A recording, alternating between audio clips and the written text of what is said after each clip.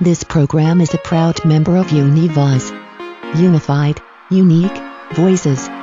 Learn more at univozpods.net. Hello, my name's Patrick, and I'm a Scream Queen. I'm a Scream Queen, and so are you!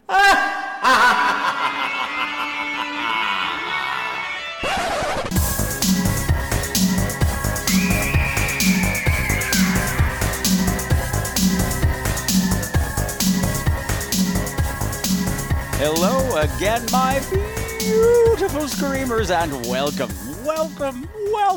to another episode of Scream Queens, the podcast where horror gets gay. Tonight, it's the Gay Pride episode because it's Gay Pride Month and it's the most fabulous time of the year. Tonight, it is episode 264. Will you still need me? Will you RSS feed me when I'm 264? Apparently, yes, you will, because there you are. So, to celebrate this monumental time in gay history, the 50th anniversary of Stonewall, we are taking a departure from the norm. Who's Norm? I don't know, but we're departing from him, so just forget about Norm, because we are leaving the horror genre aside for this show. And we are going to look at a seminal touchstone gay film.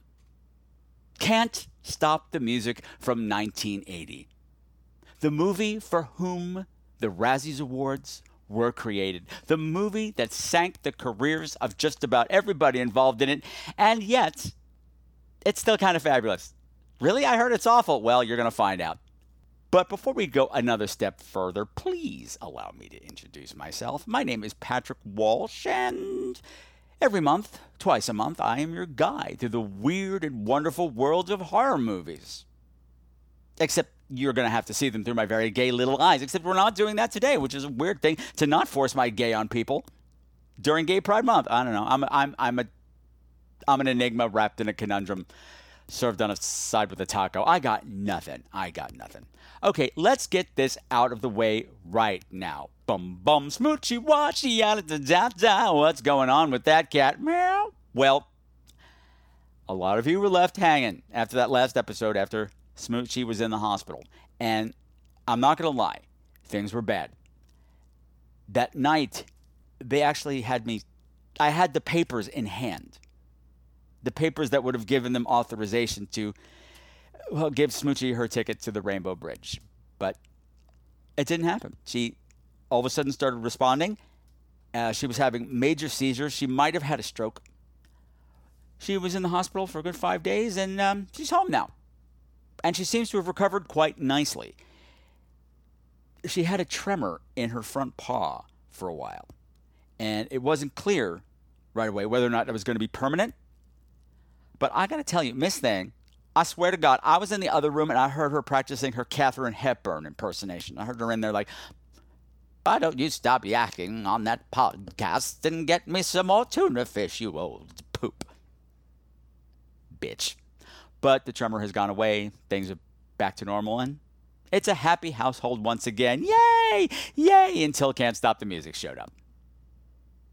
No, that's not true. This has actually been a fascinating journey for me because initially I said, it'll be a bad movie. We can make fun of it. That'll be fun. But then, me being the investigative journalist that I am, I had to do some deeper digging. And I have now got an entirely different view on this movie, as well as the importance of the Village People. Stop snickering. You'll find out what I mean soon enough. So since this is a very special episode of Scream Queens, it's also an especially long one. We're going to be going over 2 hours today, so I don't want to be yakking too much here. However, I would be remiss if I didn't point out a few things and talk about a few topics, like how I went to go to the Broadway theaters a couple of times. Oh, shut up. Leave me alone. I haven't been in ages, and it's Pride Month, for God's sake. And I'm a big gay theater queen. What can I do? The first thing I got to see was a show called Gary, a sequel to Titus Andronicus. Now, I hear you're already bored. Titus Andronicus is widely considered to be Shakespeare's worst play. It's poorly written, overly violent, and incredibly gory, which makes it interesting for horror fans. And so the sequel was promising lots of blood and comedy and stuff, and it starred Nathan Lane. It's already closed, which is why I'm using the past tense. past tense. Nathan Lane, Julie White, and Christine Nielsen. Now, you might not know the women, but they are two of the most brilliant comedic actors anywhere. And to have them and Nathan Lane on one stage was like a masterclass in comedy. And plus, it's gross comedy. I mean, the whole play takes place on a gigantic pile of dead bodies left over from the original Titus Andronicus. And it ends with, well, sort of a choreographed dance number when some of the corpses come alive and have mechanized animatronic giant boner penises. Yeah, okay, it's art, okay? Don't giggle. It's very serious stuff. It was great to see the three of them, but man, I wish the play was better. I really didn't get it, and I really didn't care. Anyway, gay people made up 2/3 of the cast, so hooray! The other thing I got to see I also didn't like, which was called Hillary and Clinton. The only reason I was dying to see it is because it starred Laurie Metcalf and John Lithgow. Again, two titans of theater. Sure, most of you know Laurie from Roseanne, when she played Jackie, Roseanne's sister, but she's a founding member of the Steppenwolf Company out of Chicago. When you talk about actors, those people come to play, and they play hard because they're fabulous. And John Lithgow, total theater actor, never got to see him on stage before. I just keep missing him. To be in the same room as those two, be breathing the same air, well, it was kind of bonerific, except I didn't get a boner, because that would have been weird at her Hillary Clinton show. I'm really with her. That was gross. That was inappropriate. What else did I have to talk about? Oh, you might notice that I am in a considerably better mood than I was the last episode. Yes, I am. Yes, I am. Things got dark, and things tend to get a little dark around here. Really, at a horror podcast? Shut up, Patrick. Whenever Pride Month starts rolling around, I'm like, man, I don't do anything anymore. I'm a relatively newly divorced gay man, and I don't know what to do with myself. I'm not socializing.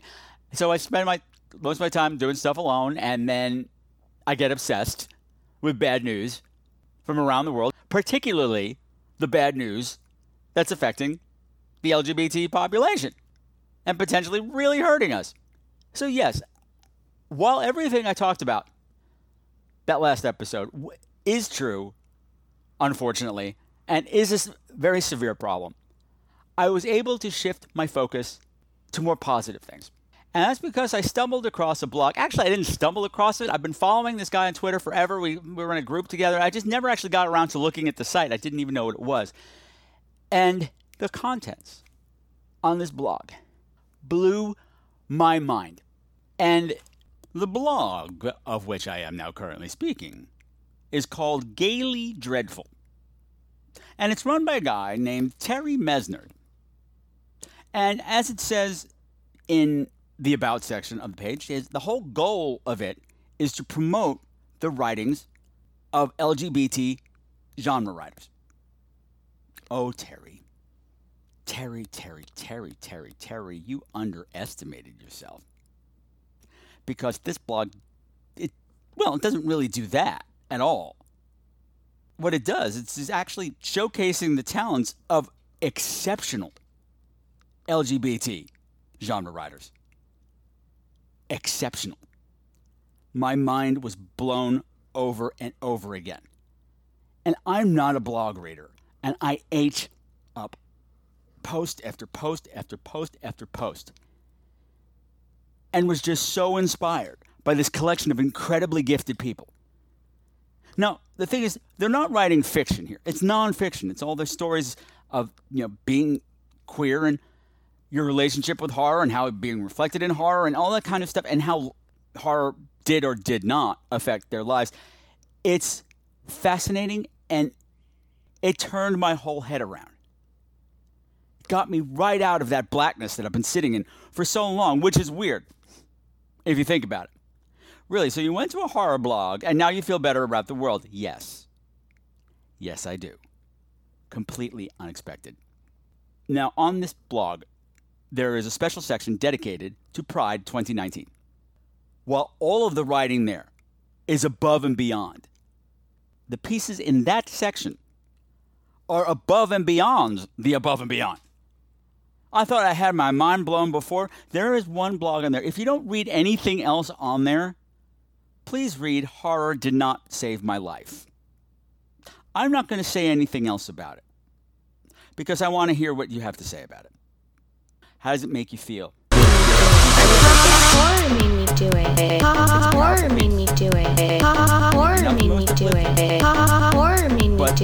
is somebody writing that Horror made me do it. about an Horror made aspect me of do their big it. gay life. Moving seems an understatement.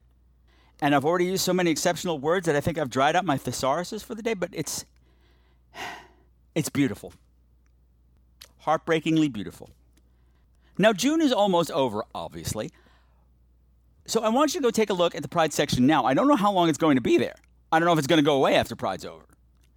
And A, I want you to see all these writings, but B, Terry is also running a fundraiser for the month of June for the Trevor Project, which is another organization that's near and dear to my heart. That is an organization that is committed to protecting the lives of at-risk LGBT people, particularly youth, because teen suicide among our community is still a huge problem. Hey, remember when you used to hear about it on the news all the time? It was like every week another kid was killing themselves. Things must be better because we don't hear about it anymore. No, we just don't hear about it anymore. So if we're putting together this collection of extraordinary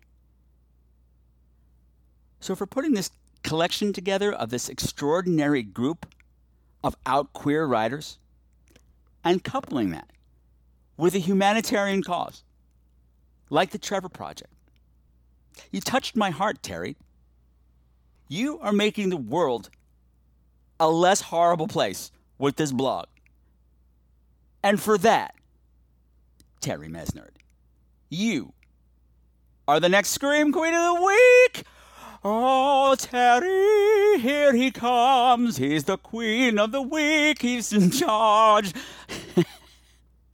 He's like, that's great. Could you please stop singing, please? No, I will never stop singing, Terry. No. And you know what else is no? No to a tiara for you. You don't get one. No, you don't. You know what? You don't need one. You don't need one. Because the work you're doing is shining brighter than any goddamn piece of jewelry sitting on your head ever could. So, as some of you, I'm sure, know by now, the new rule that I have for Scream Queen of the Week is that not only do you not get a tiara, but you do get a $25 donation from me and the show to the philanthropic cause of your choice. And since it was right there in front of me in black and white on my computer screen, I said, Trevor Project, here you go. My other part of the deal for the new Scream Queen of the Week is that I encourage all of my listeners to do likewise. Say thank you to Terry for this incredible work that he's doing by giving a donation to a charity who, like everybody on that blog, is above and beyond. The work that the Trevor Project does is immeasurably important. Show Terry that you like his style by giving them some money, because that's a fabulous thing to do. Seriously, Terry, you have no idea how black it was inside my soul and for how long. And the fact that your blog broke through that wall, child. I want to say Molly, you in danger, girl, but that's not right. You're like the opposite of that. Oh, there you go. Terry, you're my hero. And I say that completely unironically. So go check out Terry's blog at www.gaylydreadful.com, and that's Gayly. And if you don't know how to spell dreadful, I can't possibly help you. Go do some reading. Definitely check out Horror Did Not Save My Life and make a donation to the Trevor Project. And by doing so, make this Pride Month a little more fabulous for a kid who might be on the edge right now. Because I just read an article today that says all it needs is one adult who understands to keep an at-risk gay kid from killing themselves. Just one. And that could be you. And just a reminder, if you know someone like Terry or any of the previous Scream Queens of the Week who are doing something to change the tide a little bit, to raise, who are going out of their way to do something fabulous, to make life better for other people, or to just make their day a little bit better in these really awful times, please let me know. I can find out about all this stuff by myself. Let me know, and who knows, maybe they will be the next Scream Queen of the Week. Now, before we go, I do have one more thing. Now, before we get into the movie, I just have one more thing that I would like to point out. Now, over time, I have been chatting with a young filmmaker named Zach David. I've talked about him on the show before. He had released a short film called The Ball, which was fantastic. It was a medieval fairy tale kind of setting where the beautiful Disney-esque princess is really the evil monster bitch you have to be worried about, and not the actual evil monster bitch you think. Never mind. Anyway, we're not talking about that now because that was then. But he's in the process of putting together what he's calling a visual album. It's coming out in it's coming out piece by piece, but basically they're music videos centered around the theme pop horror. Horror made me do it. Horror made me do it. Horror made me do it. Horror made me do it. Mixing pop music with horrific stories. I, of course, think this is fabulous. You think everything's fabulous, Patrick? No, I really don't. He just put out the latest addition to the pop horror collection, a little video called Bubblegum. What could possibly be scary about bubblegum? Why don't you watch it and find out? And you actually have to pay attention to the video. You don't just listen to the music. It's a whole thing. The whole package goes together, as a package should. I'll be including a link in the show notes for you to go check out the video. But as an extra little added treat, I'm going to be playing some of the Bubblegum song as we transition into Can't Stop the Music. The song isn't telling the whole story. And if you want to find out why this girl loves bubblegum so much, well, you just better watch.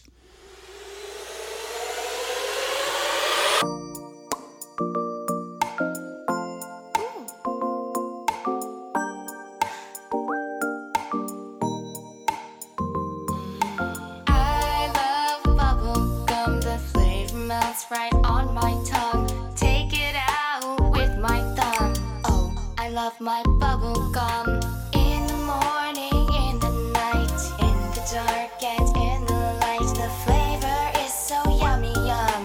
Oh, I love my bubblegum.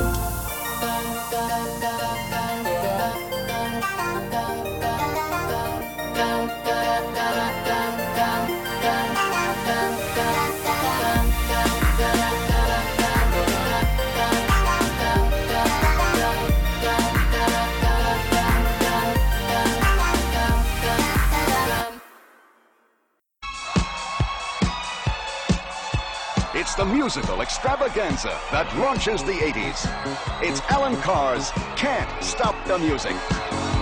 You can't stop the music. Once you see it, you'll know why you can't stop the glamour. Do the shake, do the shake, do the shake, do the milkshake, do the shake, do the shake, do the shake, do the shake, do the shake, do the milkshake, the milkshake. You can't stop the excitement. On this day it's the YMCA. On this day it's the YMCA. They have everything for you men to enjoy. You can hang out with us. You can't stop the dancing.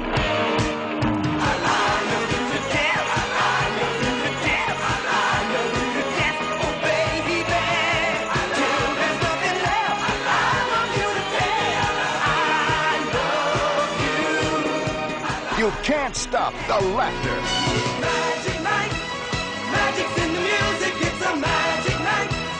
We all need to use it, we can have a good time and enjoy all the magical vibes on this magic night. Good friends all around you, it's a magic night. Magic But show. most of all, you can't stop the music.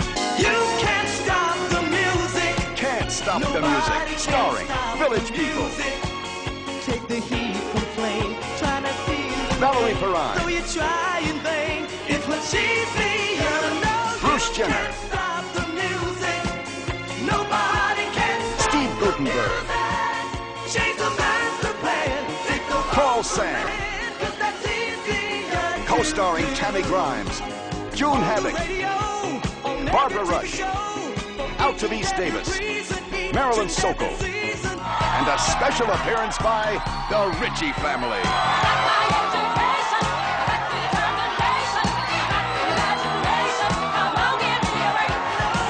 Can't stop the music. Once it begins, you can't stop the music. Tell the sun to shine. Stop 'em all the time.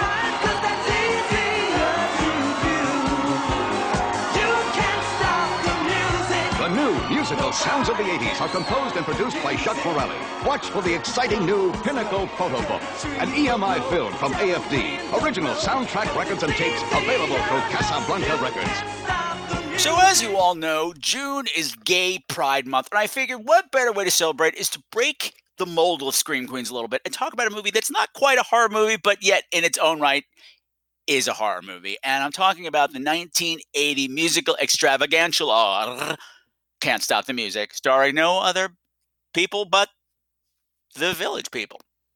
And I figure who better to join me than two of the biggest homosexuals that I know. And one of them is giving me the finger right now. Thank you. Oh, yeah, that feels nice, Scott. Thank you. First of all, he is the host of the Satosphere, and he is the man with the dick that talks. It's talking about Scott the Satyr.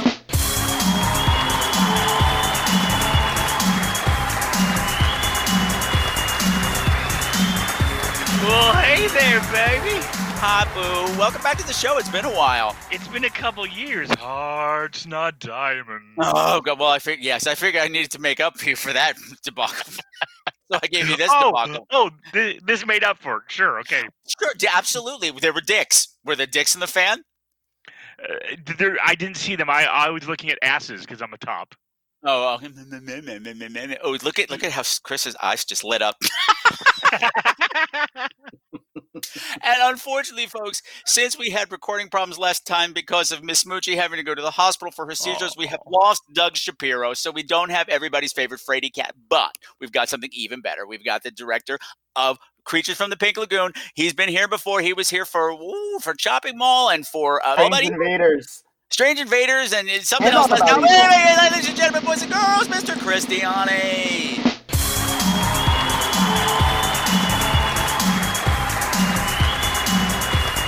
Well, hello! Thank you for having me back. Oh, you're very welcome. We're here to talk about the gayest not gay musical ever made. Right! My God. I mean, it made me gay. So it did its work. Did you drink milk? Because apparently milk makes you gay. Apparently. According to this movie, you drink milk, you turn into the Village People. Shake it, baby. We are way ahead of ourselves. So this movie was supposed to be... There's so much... I don't even know where to get into. It is like an exercise in hubris. Oh, yeah. That Alan Carr, producer Alan Carr, hot off of his hit movie Grease, thought he was the god of Hollywood, met the Village People at some dinner.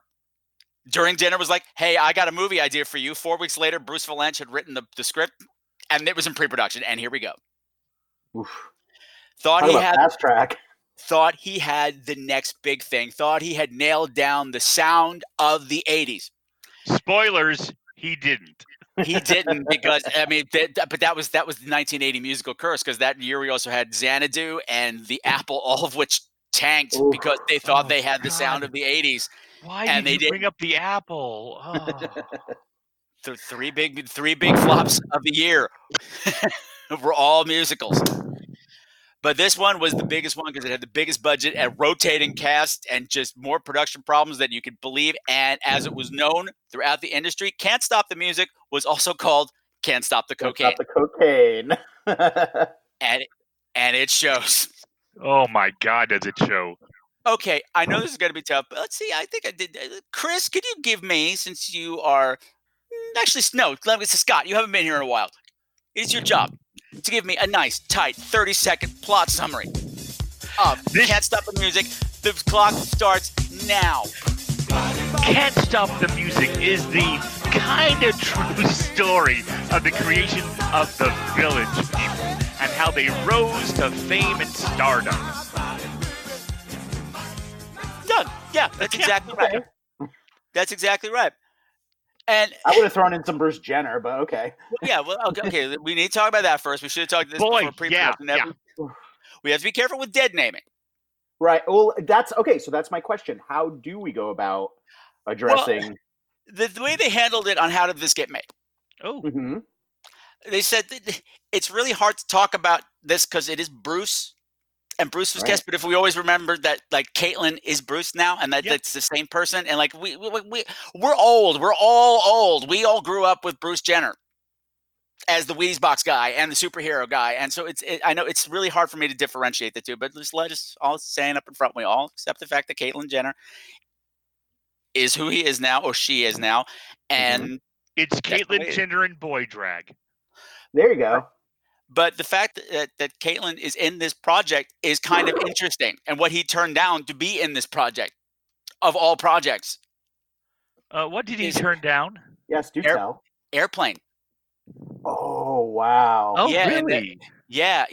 He was supposed to. I forget who he was supposed to be. He was supposed to be one of- he would have ruined that movie. Right. Would he? Because I think his comedy skills in this movie are pretty okay. I think his acting skills are comedic. With There you this, go. I mean, he's a little wooden, but like his physical stuff is pretty good. Like there are moments where I'm seeing like a little bit of. I just forgot his name. Three's Company. John Ritter. John Ritter. Little Yeah, I bit. mean, I believed he was getting burned by that lasagna. Sure. Sure. And the ever-changing stains of that lasagna. Oh God. Yeah, And- yeah. There's so much to get into with this movie, and most of it is that it's supposed to be about the Village People, and they're barely in it. And have no character development whatsoever aside from their costumes. No, it's really all about. I just blanked on her name. Valerie Perrine. It's the Valerie Perrine story. Yeah. Mhm. And somewhat the Steve Gutenberg. Well, yeah, but Steve Gutenberg drops out of the movie. He really does. He really drops out of the movie, but it's the Valerie Perrine story. As she used to be a big supermodel, and now she's fat. She's so grotesquely fat. So fat. It's all anybody talks about, and she's not. She's She's finally not. got to let herself She's not. go and eat what she wants, and she's introduced with Steve Gutenberg, grabs her ass, and she's like, Fattening up for the Miss Piggy lookalike contest, huh? Yes! For the first time in my life, I can eat as much as I want to and I intend to. Right? It's so bizarre how well, first of all, everyone is so handsy in this movie. And my note for that, because it's like we just jump right into the action with Steve Gutenberg like quitting his record store job and going roller skating into Central Park and grabbing her ass. boogieing. No, it's Washington Square Park, but he's boogieing down 7th Avenue, and it's one of those things where everything is like it's completely wrong geologically. So Oh, I have well, of course it is. He's I have a downtown, up, quick down, question. downtown, up, down, downtown, up, down, downtown, up. But then again, he's on so much cocaine apparently. I have a quick question because no one in this movie ever says the word gay. Is No. his character gay? No, No, because she does. Because Sam does mention that she hasn't heard the clip clop of flight attendants' heels for a while. So the assumption is flight that he- attendants can be men too. But did a lot of straight guys disco roller skate around New York City? in 1980. I don't know. I don't know. I always thought that was a gay thing. Well, he wore the short shorts the best. Am I right? Chris? Right? Well, I don't know. That half shirt and short combination on Caitlyn Jenner looked pretty good too. Oh, I know. later Well, in the movie. that was that character's arc. He went from that 3-piece suit, Just like that. Just being stiff and uptight, and all of a sudden he's in a Right. crop top and short shorts. Way to go, Caitlyn. So here's my question. Caitlyn plays a high-end lawyer. Is that right? tax Tax lawyer. lawyer. Lawyer. Why is he delivering a fucking cake? That was Oh, really God. confusing, and I got that from somewhere else. I watched one of the documentaries. Apparently, it gets lost in the dialogue because cocaine. I'm Ron White. Your sister sent you a cake. A little old lady just robbed me. Would you mind running through that again? A little old lady with a big gun held me up. No kidding. How do you know my sister? I live next door to her in St. Louis. She must have been 80 years old. Well, that's not my sister. I mean, she's older than I am, but She got my wallet, my watch, my class ring. She got my Phi Beta Kappa key. well, I'm sure glad she didn't get the cake. I forgot to order dessert. But he knows Valerie Perrine's sister from back in Right. Des Moines or wherever the hell he's from, and she told him to drop off a cake. Okay. Yeah, it was so random, and he comes unannounced. Yeah. With the cake, and he's just been mugged, of course. So there's that bit of business, and it's like that whole dinner party that happens is so triggering to my OCD because all these people just drop in for random reasons, and she's just got this like magical lasagna that's just never ending. And yet the next day when you see the leftovers, like barely a half of it has been eaten for like 60 people. Because they're all on cocaine, Chris. Nobody eats when they're on cocaine. By the way, can we talk about how that outdoor dinner party is somehow gayer than the one in Boys in the Band? It is. Oh, It big is. time. It is. We're way ahead of ourselves. My favorite part, like, I love that this movie opens. First of all, I was like, oh, Tower Records! Yay! Yeah. Apparently, everyone in Tower Records is on cocaine because all the customers are insane. They I are. don't know what's going on at Tower Records, but it's like a madhouse. It was a feeding frenzy, and I thought maybe that was going to be part of the plot, is that somebody has just dropped this amazing record that everyone's trying to get their hands on, and Steve Guttenberg's is going to be better than that. But no, there's just crazy people at Tower Records, and he's No, at it's just it. an excuse for him to quit because he says that he's got to get out because he's got a DJ job tonight. Because he's And going to be a star. And he's going to be a Right, star. the He's dream. going to drop his music, and the people are going to be collapsing. He keeps saying that, and I don't know what that means. It's like the music's going to be playing, and the people are going to be collapsing. It's going to be great. I'm going to be a star. But the boss wants him to do inventory. So he quits. It's this epic thing, and he roller skates out of the building, and I realize you were on roller skates working. Yeah. Right? It Which is seems awesome. impractical at best. Okay, Schultze, have it your way. But the next time you take inventory in here, you'll be counting the albums of Jack Morrell. Because I am a composer, not a schlepper salesman. My time is now.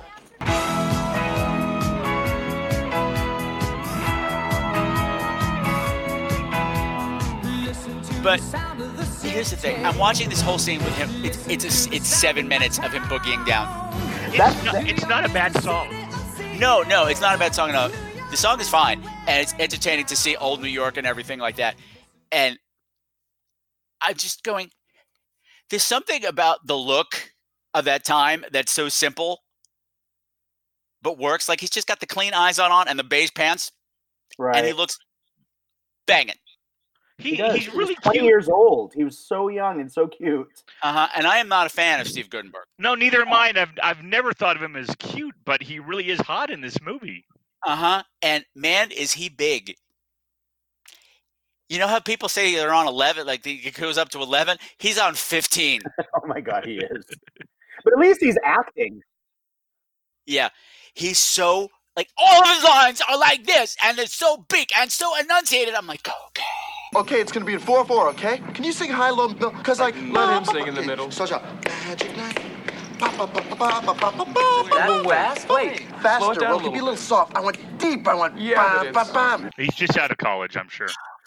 No, he was a theater actor. So, I mean, there's a lot of that, too. There's a lot of theater actors who wind up in this, and stuff is way too big for the screen. And I don't mind it a lot of the time, but him gets really annoying. But I don't, like, his whole plot, I don't really understand. I'm not really sure how you become a DJ and push music. Tonight, Benny Murray is gonna see that I am merely fabulous. He's gonna make me the full-time DJ. Sam, don't you know what that means to me? It's everything. I'll get to play my music. The people are gonna start collapsing, and the big record company's gonna come crawling. Look, I've been telling you ever since I know any that I'm fantastic, that my music is good, and tonight I'm gonna prove it. Look, if you don't like what I do, you don't like everything, I'll go back to dental school like my father wants. But you gotta give me a chance. But then when it comes to later on, like, you don't know how to record music or put a group together, but apparently you did because you have that song that you played, which is awesome. Right. That Samantha song at the club is amazing. And Sam criticizes his vocals, and he doesn't know any vocalists, but who's the vocalist on the song that he played when he was doing the DJ set? I know, exactly. It's all very confusing because nobody cares. He wants to be a star, but as a songwriter, not a singer. Oh, okay, sure. Yeah. And the thing is, at a certain point, he was in the DJ, he was talking to Sam, and he said that thing again. He's like, "Man, I'm up here, and I'm like the captain of my ship, and the lights are flashing, and the fog's going, and the music's playing, and the people are prolapsing." I'm like, "Wait, what? Oh, collapsing. Oh, that's a whole different party." You are looking at a king in his castle. See, these switches can lift, drop, and change the disposition of everybody in here. I should have known when the music went mad, it would be you at the controls. Sam, look at them. They're happy. They're so happy. They're so high. They've forgotten everything that gets them down. That's what it's all about, isn't it? Music is magic. I want to make that magic. Well, can we just mention that the song of his own that he plays is so wrong for the beat that he's been playing the whole night? It's just like, it's this like kind of rock song. It absolutely is, but I think it's a great song, and I think it's a great sequence too.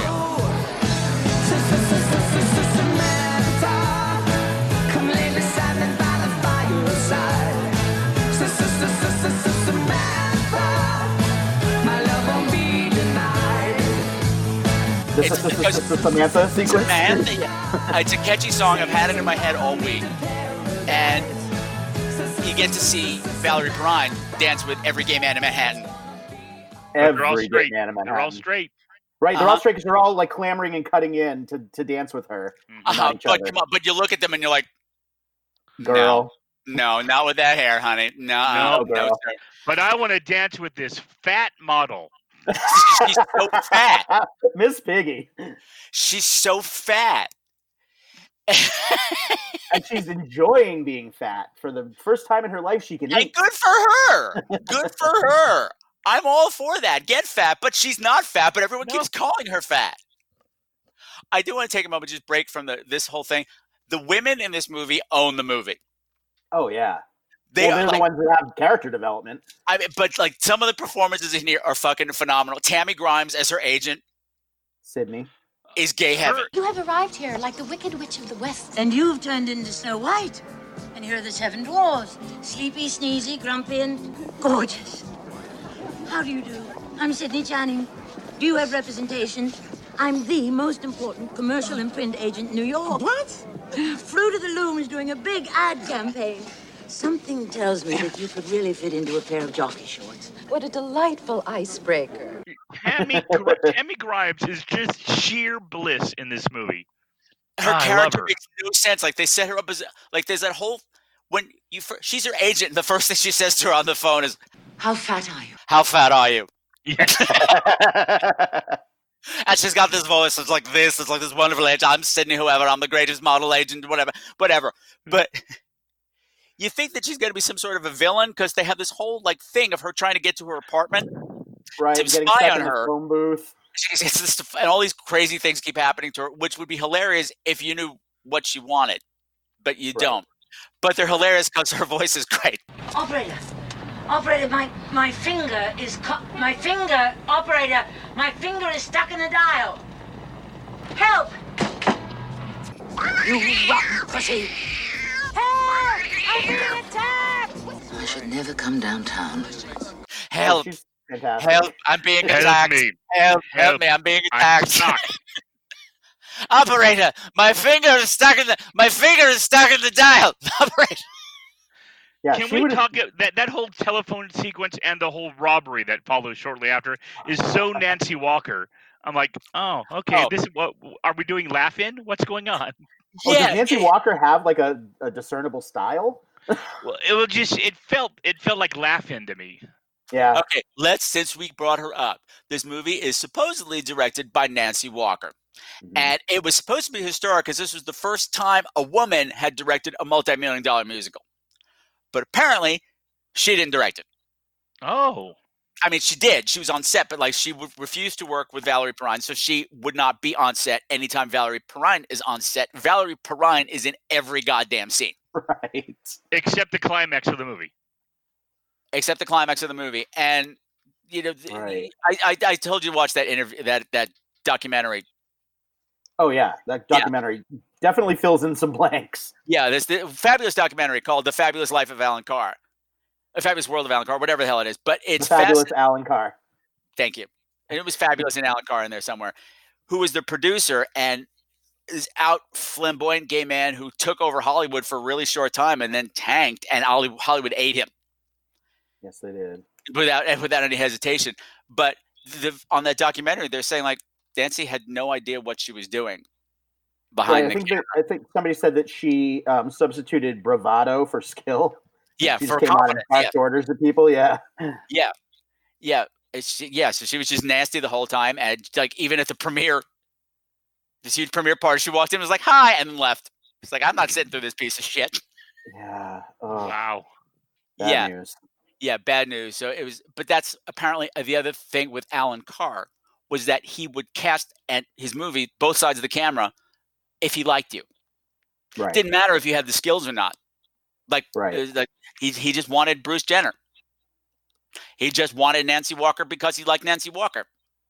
Didn't matter if it had the skills or not, but the fact that Bruce Jenner, Caitlin, does a fine job is one thing, but Nancy Walker did not. No. So apparently most of the movies directed by the DP. Oh, really? I wonder though if like that was almost a sly move on his part to cast people he liked and who liked him, because he ended up taking credit for a lot of these people's work later. Yeah, he did. He did. But I mean, the whole casting process turned out to be it was a revolving cast. Cheetah Rivera was involved in some point. Who was she supposed to be? I can't picture that.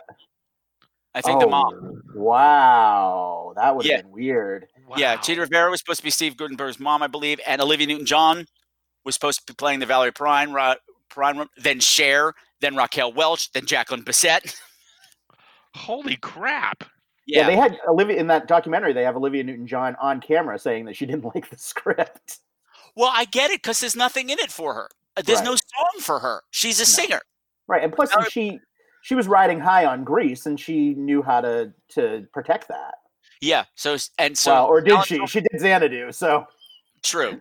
She did her own bomb, but Alan Carr was the one who discovered her for Grease. He's the one that said, "This. I know she's just a singer, but she's the one. That's the one."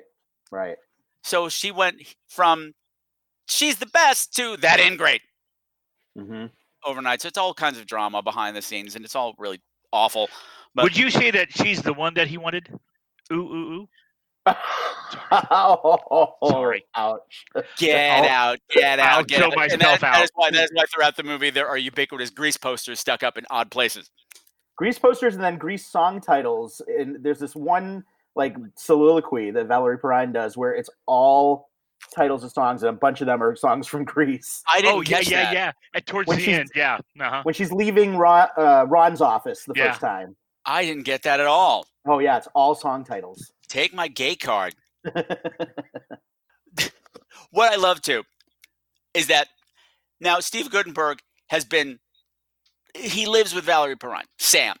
He used to be her house sitter. They're not a couple. And it's like this day, they've never had this conversation before that, hey, you write songs. I used to sleep with everybody in the music industry.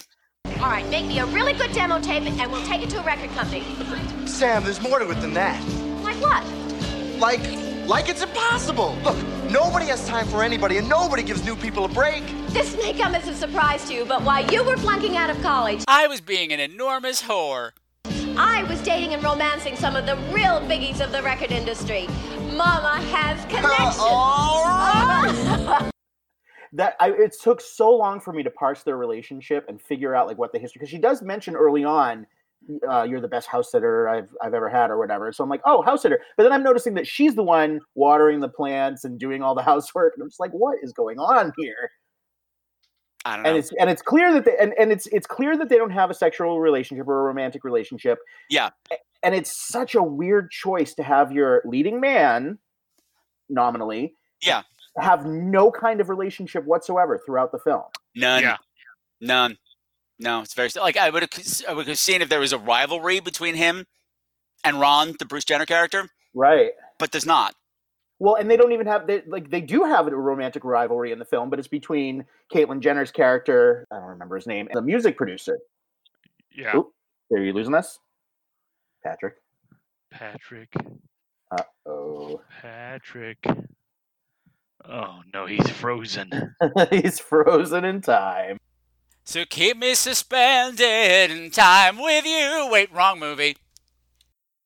So it is here, my beautiful, beautiful screamers, that we lost contact on this call for just a little bit. And when we resumed, there was some more complications, and we didn't go back and rehash everything that I wanted to cover, because some of this stuff is great. And one of the things that I want to talk about is that this movie at no point features the word gay. At no point does anybody do anything remotely gay. The Village people are always surrounded by women and are flirting with women, so there's nothing overtly gay. However, the movie is packed with all these fantastic little references that I guess was supposed to get the gay audience excited, be like, oh, they said something coded for us. That's really funny. And I want to play some of these for you, some of these great clips. For instance, there is a scene which we did talk about, but it was lost to the ages, in that when Valerie Perrine is gathering members of the group, she's looking for singers, and there's a great montage. Well, she'll be walking down the street with, let's say, Felipe, the Native American, and mid-conversation, he'll switch out, and all of a sudden it will be Randy Jones. The conversation she will continue the conversation as if nothing else has happened. And that keeps happening. Another character will come in, another character will come in. And the whole time, she's eating a Baskin-Robbins ice cream. She made a big deal about getting a Baskin-Robbins ice cream. And the reason why this is important is because that somehow Alan Carr was able to make a product placement deal with Baskin-Robbins so that Can't Stop the Music had its own line of ice cream that you could buy at Baskin-Robbins, and it was called Can't Stop the Nuts. So you could actually go to Baskin-Robbins and buy gay ice cream. Alan Carr managed to sell gay ice cream to the American public, and apparently the ice cream was a bigger hit than the movie ever was, so go figure that one out. So she's eating this ice cream, which lasts for like 17 years and keeps changing sizes, but that's not the point. But she's talking to Randy Jones, the cowboy guy. I guess when you see somebody every day, you just sort of take them for granted. I mean, counting out exercises is sort of like singing, isn't it? Yeah, I think it is, you know? It's sort of like got the backbone connected to the hip bone, and the hip bone connected to the thigh bone, and the thigh bone connected to the leg bone. Hey, how's that? Is that a star or is that a star? Ping! Tonight it is. Be at my house at 8 o'clock. I'll furnish the food. You furnish the voice. And the wine. You always were a great hostess, Sam. Don't be fresh. So now there's nothing particularly special or interesting about this conversation except it's advancing the plot, which is weird for this movie. But at the very last second before Randy Jones steps off, she says to him, Do you have a handkerchief? Yeah, here you go. Thanks. This might not mean anything to you. But once upon a time in the gay community, there was this little thing called the hanky code. It was the Village in the 1970s. Of course he has a handkerchief. And what color handkerchief does he hand her? Red. So what did that tell every gay man in the audience? That the cowboy is into fisting. Oh my goodness gracious. The first time you see Caitlyn Jenner's character, he's coming out of that bakery carrying the cake in a box. This supermodel lady walks up to him and says, Nice box. Again, for you kids today, that might not mean anything, but in 70s terminology, box referred to a man's package, not a woman's vagina. So the fact that somebody just walked up to Bruce Jenner and said, nice box, would have had everybody in hysterics because the straight people didn't know about that one yet. Ha ha ha, coded language. At this dinner party, the recording session in the courtyard that we talked about, Steve Guttenberg's mom says, Oh, honey buns, don't you realize it's your music that's bringing all of these talented boys together? They ought to get down on their knees. Okay, that's pretty much self-evident right there. And oh boy, would they. And oh boy, would they. They would be down on their knees in a heartbeat. Later on, Valerie Perine's all upset, and she's so upset she just wants to eat. She just wants to throw her everything into the wind and just stuff her face. And she says, I ate 2 snowballs, 1 ding-dong, and a couple of Twinkies. Make you feel any better?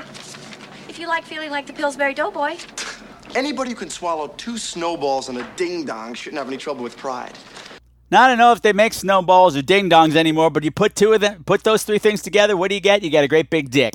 You get a great big dick, and plus Twinkies. Twinkies was also code. That's what we called Twinks back in the day. Like the Twinks is an abbreviation of Twinkies. So she's going to swallow a whole bunch of Twinkies and a ding-dong. Naughty girl. Naughty girl. There's also a point later on where Ron and Sam hook up. They're in bed. The lights go out, and she says, What are you doing? These are the 80s, kid. You're going to do a lot of things you've never done before. And people argue whether or not that meant he was introducing her to butt stuff. Whether or not he was, I don't know. I wasn't there. The lights were out. He could have been doing anything.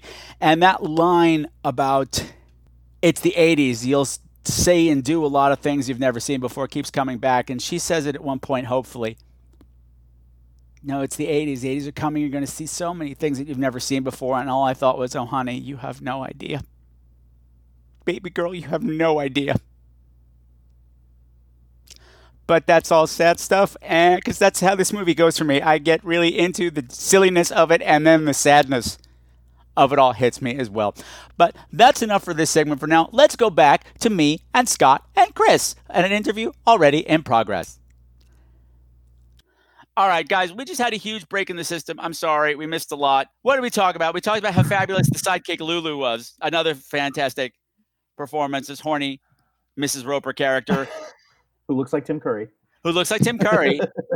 Sam, I'm sorry to bother you, but I am making this call under extreme duress. I laugh, I cry, I go on welfare. I am an unmarried, unemployed woman.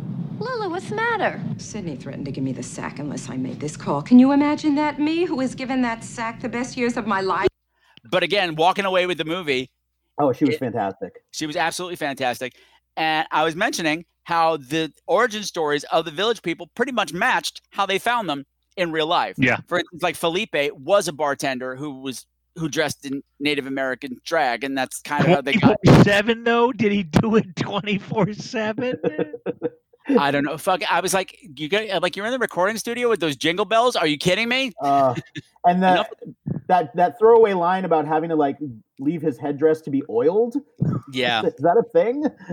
Maybe. I don't know. I don't know. I don't know. My Native American listeners. Anything to do with him was always borderline racist. Oh God, it was so appropriating. I'm like, okay, it's 1980. It's 1980. It's 1980. People didn't know, but wow, it's so offensive. Yeah. Well, apparently a smoking hot body, I will say.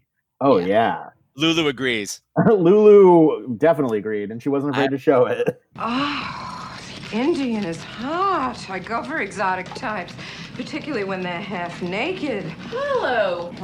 You tell him. I'll make up for all the indignities they suffered in Roots. No, I'll make up for everything they did to his people in Roots, which I didn't understand either. I didn't either, girl. They were not Native Americans in Roots. Such a confusing line. Cocaine. Cocaine.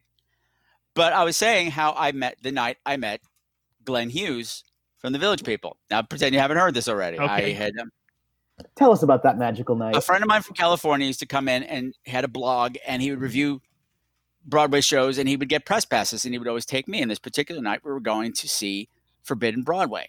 And he said, "Do you mind if we pick up my friend from Brooklyn?" I said, "No problem." I said, "Listen, just so you know, he's very sick, and he's very irritable, and he'll probably be really nasty to you, but just be cool." I'm like, "Whatever, it's okay. I don't mind." And we get to the apartment. It's a shitty apartment in this shitty neighborhood, and the whole living room is filled, floor to ceiling, with Village People crap. Now, my friend has disappeared into the bedroom to help him get ready, and I've been left on my own. And I'm torn between thinking, God, what a huge queen, and what can I steal? Oh my God. But I didn't take anything. Good, thank you. Good when thing. the bedroom door finally opened, what seemed like hours later, there was a long corridor that led to the bedroom, and I could see that the walls were lined with gold and platinum records, and I realized that I had probably misassessed the situation. This is not just a super fan of the Village People. This is someone who was somehow involved in the Village People. A village person, in fact. Yes, in some way. I mean, it might have been a village person. It might have been their producer. I don't know. Who knows? And we're driving to the theater, and we're going to the Brooklyn Battery Tunnel, and he's like, "You know, I used to work here." I'm like, "Fuck!" I know who you are now. You're the leather guy from the Village People. But I'm not saying anything. And he was apparently also actually a toll booth collector. He was a toll booth collector. That is how they found him. He was singing in the booth. Singing Danny Boy in the booth. It just kind of sort of like it was in the movie. His singing Danny Boy is what got whoever was putting the group together's attention. And all of a sudden, Boofy's in the group. And it turns out he went to my high school, just like the legends all said, and I never said anything all night. Aww. That I caught on who he was. But it was sad because he was couldn't have been as old as he looked. Broken man in like a golf cap and plaid pants, stooped, coughing up his lungs. Were they miserable. leather golf plaid pants? No. Just like looked like this. He looked like an 80-year-old man. And I'm thinking, you were the top of the music scene not that long ago, and you're just forgotten in this shitty apartment. This bitter old man. It was just very sad and tragic. I'll be here in sunshine or in shadows. Oh, Danny boy, I love your song.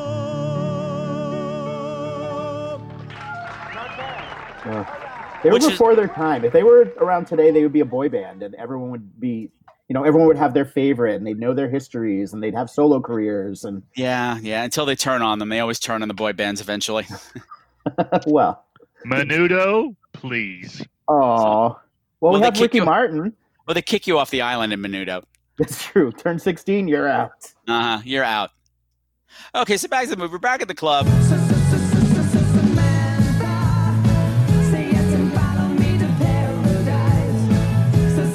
And what I thought was I'm guessing that Felipe's Native American dancing was causing lightning bolts to happen or something, or we're tracing, or we've all been given LSD. I thought there was an issue with my copy of the film at first. I was in gay heaven. I'm like, oh, this is so sweet.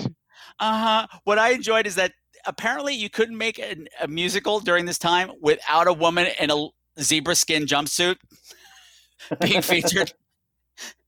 And we had her here. I'm like, there she is. There's a leopard, the zebra skin jumpsuit, being fabulous. I just love this whole number. It just kind of caught the whole energy that I wanted the rest of the movie to have, and it doesn't. No. Even though it's it's funny. just a dance number. The owner of the bar compares himself to Studio 54, and the vibe that you're getting is that it's sort of a low rent Studio 54. I'm sorry. What's the name of the bar? I don't. It's some. Wait. I wrote it down. Do you remember? Yes, I do. This is fabulous. It's meat parts or something. It's sweet. Saddle Tramps. Saddle Tramps. Saddle That's Tramps. right. I just don't believe how they line up outside of Saddle Tramps. Please, they line up to get into my dry cleaners. I guess yeah? it's Big Apple psychology. Oh, I'm sure. I would so go to Saddle Tramps. But it's a straight bar. Yeah. Oh. Or is it? Nobody Straight knows. to the bedroom with its butt in the air. But Halston's seamstress and Calvin Klein's chauffeur go there. So That's true. They were only there the the best other of the night. best. This place is getting to be a regular Studio 54. You know Halston, the big designer? His seamstress was here the other night with Calvin Klein's chauffeur. Lots of biggies, How chic. Right. Then we have to put the demo tape together. Right. No, first we get when Valerie Perrine is recruiting, we get the construction worker who I think is a model or a commercial actor. Commercial actor. We get his fantasy sequence of how he wants his musical career to go.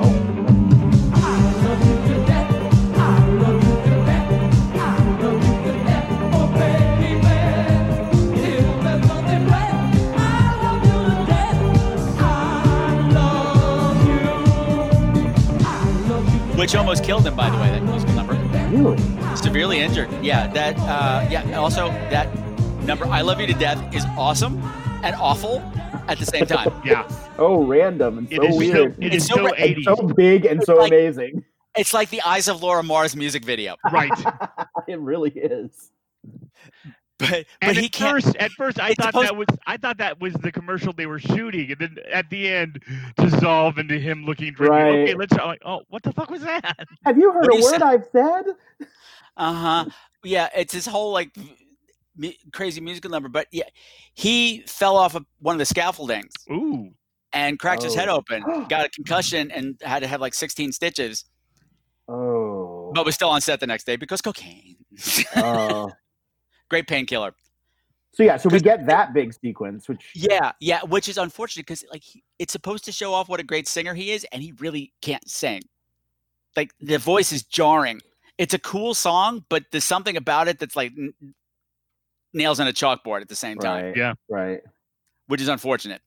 So then after that whole thing, that's when we meet Steve Waits, record producer / phone addict. No, not yet, because we No? have to make the demo tape first. She has to have the demo tape to bring to him. I thought she brought. Nope. Okay. Yep. So they had the idea that we have to do a real live backyard. Oh, the backyard concert. demo concert, right? Oh God, with the everlasting lasagna. Yeah, so we talked about this a bit earlier, and it's an insane scene because there's apparently no music, like recording equipment. Two mics or a band. Right. Well, and you're outside. And the thing is, Valerie Perine's character keeps complaining, I don't have money for this. I don't have money for this. I'm like, have you seen your fucking apartment? Right. And she talks about her savings and how she's retired at the top. Huge. This apartment is massive. It just got this courtyard outside in the village, for Christ's sake. Even back then, this would have been a fortune. And she has room in her bedroom for a 4-poster bed with all those peach curtains surrounding it. Did you see like the weird? Did you see the weird like housekeeping robots on the wall? Why not I miss robots? They're like these weird kind of like weird knights/robots on the wall, but it's where she hung her mops and brooms and vacuum and shit. Oh, I didn't notice they were robots. But they were in the bedroom. I missed that. They hang things in very random places in that apartment. Like just like clothes are just getting hung all over the place. And plants are everywhere. And yeah. Yeah, but you get to meet Steve Guttenberg's mom here. And his mom is June Havoc. She's amazing. Do you know who June Havoc is? No. She's the real life baby June. Wow. She's the other daughter. Sister to Gypsy Rose Lee. Wow. Holy crap, I did not know that. Yeah. She's actually another one, very funny. Yeah, I love her. I love all her stuff. I love it. She keeps bringing all this food all the time everywhere she goes. Right, and there's such a weird line of explanation for her where like the character is written as a very like doting Jewish mother. Yeah. But in fact, she's not Jewish. She's Irish or Italian Catholic. But married to a Jewish man and acts like a Jewish mother. It's so weird. Like, why don't you just make her a Jewish mother? Oh, well, I got that though because she said probably because of my upbringing, because I grew up on Long Island, and if you grow up on Long Island, you're automatically Jewish, Irish, and Italian just from the air.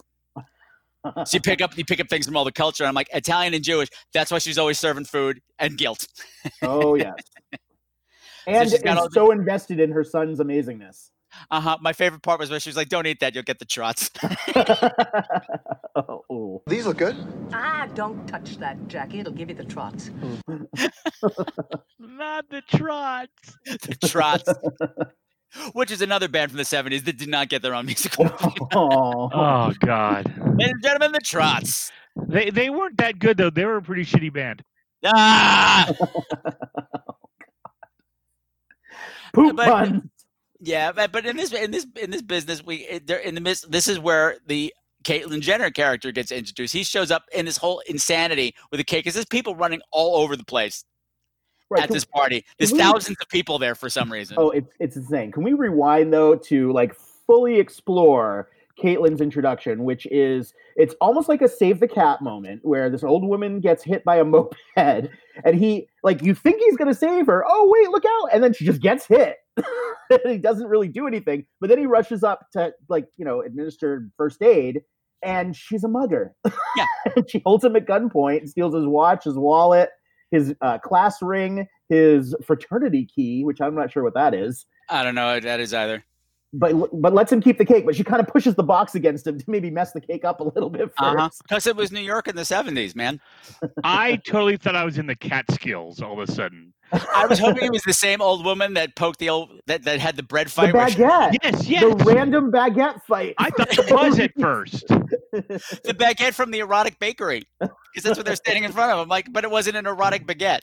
No. Oh, wow. Forget for somebody, I guess. We don't know. All baguettes are erotic, I suppose. Because they're shaped like dates and they're French. Well.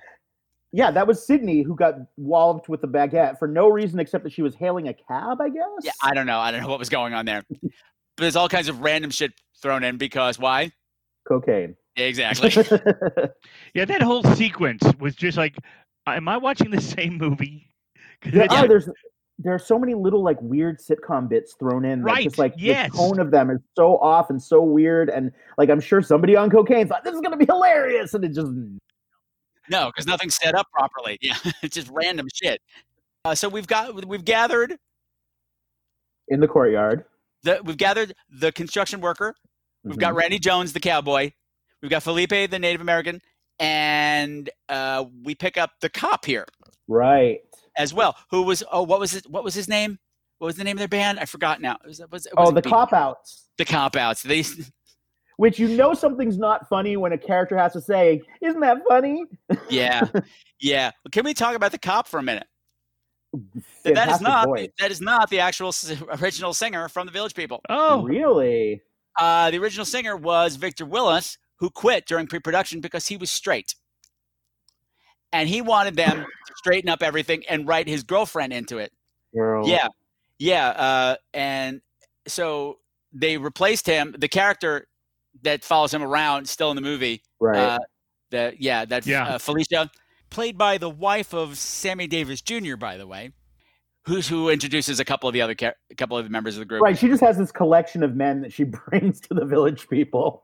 When she's not dressed as a nun. Because she's in a production of Sound of Music. It's another cocaine-induced sight gag, I think, that they just thought was going to be hilarious, and it works.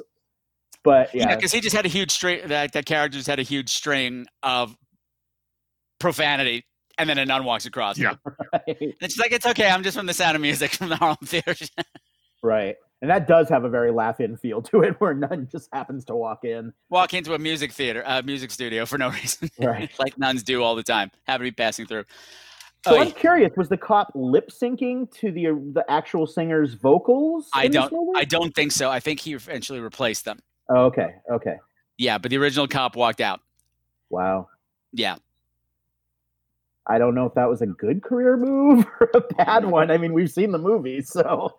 Yeah, I don't know. It's one of those things. I don't know. It's kind of ironic that he wanted them to straighten up the film, though, because the film is so straight for being so gay. Mm-hmm. And yet not. It's a weird little film. It really is. But yeah, then we have Magic Night, which is... When I'm with my friends, there's magic in the air. Good vibrations always surround us. Play some good music, the moment has flair. Happiness and joy's everywhere.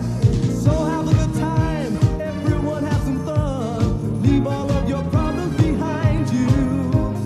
Come and sing along, join in on my song. Sing about this magical night. Magic night, magic's in the music, it's a magic night. We all need to use it, we can have a good time and enjoy all the magical vibes on this great magic night. My problem with all the music numbers in this, they go on for too long. Oh, God, everything goes on for too long. Because it starts, I'm like, this is actually great. And I'm listening to the music's going, I love it when my friends come together. I'm like, I bet you do. Mm-hmm. Me too. Mm-hmm. And this is what I was like, the optimism of the music and stuff was starting to hit me. I'm like, I get this. I could see where this would have worked in another time, in another place. It's so fucking optimistic and so charming in its own right. But then I got really sad because I'm going, man, this is going to bomb horribly. And then this kind of gay is going away forever thanks to the AIDS crisis. This whole, you can't have a movie this happy anymore after this. Sorry, that was my depressing sidebar. Wow. Thanks for bringing us down, Yeah, Patrick. nice. That's what I was thinking of when they were doing the horror around the picnic table for 14 minutes. I mean, there was a cocaine exuberance to this film for sure, that no one really could tell how long things were going because they were just all so high. I'm going, why are you doing choreography at a recording session? And costumes. They're so worried about how it looks. And she at one point, Valerie Perrine asks Felipe to go get the color wheel from her Christmas decoration. And the kids have no idea what that is, what it's for. Oh, it's so bizarre. Yeah. So that's when the lasagna falls. So the next morning, Bruce Jenner comes back. Caitlyn Jenner comes back because he storms out. Yeah, he's been very judgmental about, and this is where they get so close to acknowledging the gayness of the Village People because Ron objects to, I don't even know what they are. You know, everybody's so weird. Why is everybody weird? This is the best party we've had in weeks. Why are you leaving so early? Let's put it this way. Your friends are a little far out for me. What do you mean? I don't understand why a good-looking girl like you is down here in the Village with a bunch of I don't know what. Do you know something? I don't judge people, I accept them. There isn't a person who breathes who doesn't have certain peculiarities. And as long as it doesn't hurt anybody, it's all right with me. Yeah, but where do you draw the line? With uptight squares like you? Friends are so weird. That's what they keep saying throughout the movie, that the village Right. people are just weird. And people from the village are weird, but they never say why. They're weird. Right. And I'm not into Halloween. At one point, somebody Steve says. Yeah, and she even has a line that's like, well, I have lots of friends that are all I'm going to play the actual audio from it. Where just like, I have all kinds of friends and I support them wherever, as long as nobody's hurting anybody. Yeah. And then I suddenly dislike Caitlin's character. Like, okay, fuck off. Right. Well, but then hot lasagna's spilled all over his lap. So. Well, that's much later. After he abandons his job. Well, it's the next day. It's the next because he comes back to apologize, and she sees him out. She goes to drop off the demo tape with the guy who can't stop answering the phones, which is funny. it's so of the time period now, right? Yeah, Somebody can't get off their phone. She used to date this guy, but she broke up with him because he couldn't stay off the phone with work stuff, and he still can't. He's like, no, I'm totally fine, but like there's phones everywhere. Like phones keep popping up everywhere he goes, and even as he's like embracing her and kissing her neck, a phone rings. He kind of answers it while he's still got his Was chin it on Rod his Stewart? I did laugh at that one. It's so stupid, but it works. It's very silly. Yeah, that stuff has a very John Ritter feel to it. Yeah, and again, laugh it. Yeah. Like I could see this as a 3-minute skit on Laughing. Right. And so then, of course, he's got an appointment with his tax lawyers, and one of the tax lawyers happens to be, you guessed it, Ron. And he sees her, and they have a meet cute outside the building, whatever. He apologizes, whatever, and right. It's one of those magical elevators that closes on you even as your arm is in it, and he loses his briefcase, and she's outside the building holding the briefcase. And his head is ripped off by the other. Right. It's a whole LA Law thing. Good reference. Yeah. Oh, poor yeah, Rosalind. yeah. I was going to go for Final Destination 2, but that one was even more niche. Yeah, so Ron and Sam make up, and there's this whole convoluted thing to get them on top of each other. Yeah. There's a whole slapsticky thing where he's in a barber chair and he gets stuck in it, and then her dress gets stuck on the barber chair, and then there's lasagna, and it's all crazy. And then he goes into her very peach bedroom. But she does look. I did like the part where they finally figure out the mechanism. And he comes springing up out of the chair, and she goes, "You sure get up quick." He could have gotten it. I'm telling you, he looked good in that scene. He looks great in this movie. I mean, even the crop top and shorts, which is coming later. I was like, damn, baby. Mm-hmm. Lose the hair, but So they do this whole like Mickey, Rooney, Julie Garland thing where it's like, let's put on a show, and they decide to audition people at Ron's tax office, which makes no sense. It makes no sense. And then the people who show up, I'm like, did you put out that you're advertising for a singing group? Because there's like jugglers, there's a clown on stilts, a man who spins flaming batons. Yeah. While wearing gold lame hot pants. Are you auditioning for sugar babies? Yeah. Right. Maybe. Yeah, that whole scene is bananas. And the bodybuilder who tears off his clothing as he's because all we're missing from this movie, because they were too gay, were their biggest songs aside from YMCA. We're missing Macho Man and In the Navy. Right. Although Macho Man gets referenced several times, although the song's not in here at all. Yeah. Which is weird. I mean, the bodybuilder comes in and sings at half-ass while taking his clothes off, which is not gay at all. Body, wanna feel my body, wanna touch my body, wanna touch my body. Right. And then Valerie Perrine wears a Macho Woman tank top in the YMCA. I giggled at that. Yeah. Yeah, but that song probably would have been way too much. You can't ungay that song. Oh, God, you really can't. So in the audition sequence, that's where we meet Glenn, right? And he sings Danny Boy. And I got to say, somebody should have been paying a better attention to the sound mix, because it's so clear when they cut from, live audio to lip syncing to the tape. Here's the thing. I also love that, like, he's like that. The Leatherman is like the one guy that you can't ungay either, and they didn't even bother because like his package is packed. He's on top of that piano singing Danny Boy, and I'm like, Danny Boy. Danny's Boy. definitely a boy. Holy shit! Look at the size of that thing. Oh my goodness gracious! But I love that he showed up for his, because he's not even there for the audition. Nope. He's there to do his taxes in full leather. I'm from the Bronx. My name is Glenn Hughes. My word, basic black. What do you do, Glenn? I'm a toll collector at the Brooklyn Battery Tunnel. Do all toll collectors look like that? Just the hot ones. What's your talent? Huh? Aren't you here for the auditions? Auditions? I'm here for an extension on my income tax. Glenn, you're in the wrong room. We're having auditions for a singing group. A singing group? Yeah. Well, you ain't heard nothing yet. In full leather. With the gloves and everything. Everything. I love that. And he parked him. He even got Doris Day parking in front of the place on Wall Street for his motorcycle. Because Leathermen don't get nervous and they don't care where they park. Oh my God, I forgot. That was my favorite line in the whole movie. Leathermen don't get nervous. Yes, they do, honey.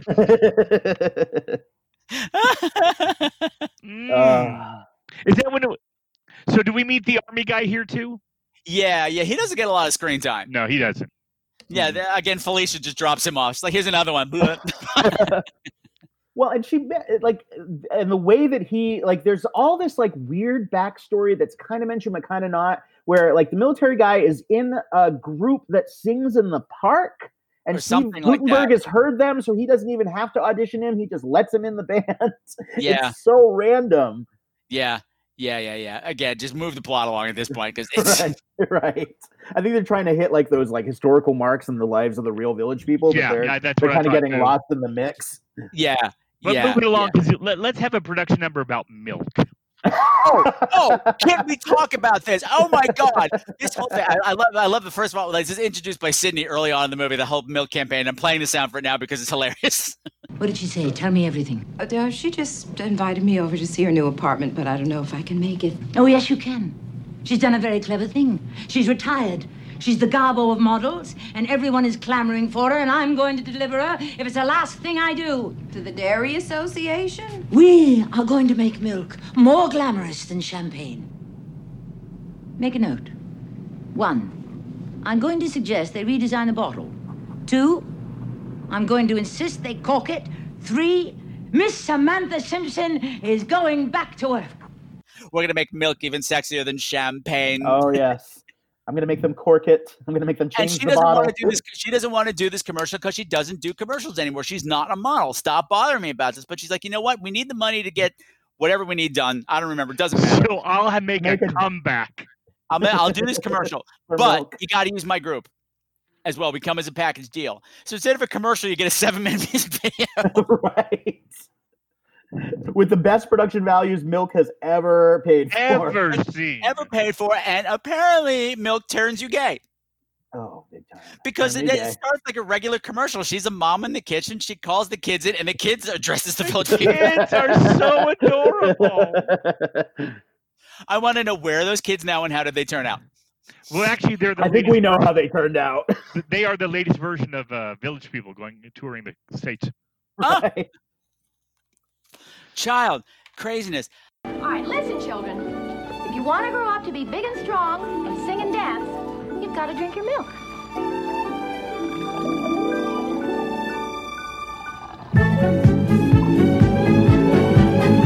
Do the shake, do the shake, do the shake, do the shake, do the milkshake, the milkshake, do the This video this particular segment apparently took 3 weeks to rehearse, like 57 cameras, 4 days to shoot. I believe it. And I'm going, it's like the sexiest milk commercial possibly. And you can imagine, and as they were saying, how did this get made? Is this about blowjobs or hand jobs? And I said, I don't think it's about either. It's a 7-minute recipe for milkshakes. They literally tell you how to make a milkshake in the song, and then they just sing the flavors of milkshakes for 5 minutes. Now, did I read in the credits that the milk commercial and the "I Would Kill for You" song were like a totally different production team?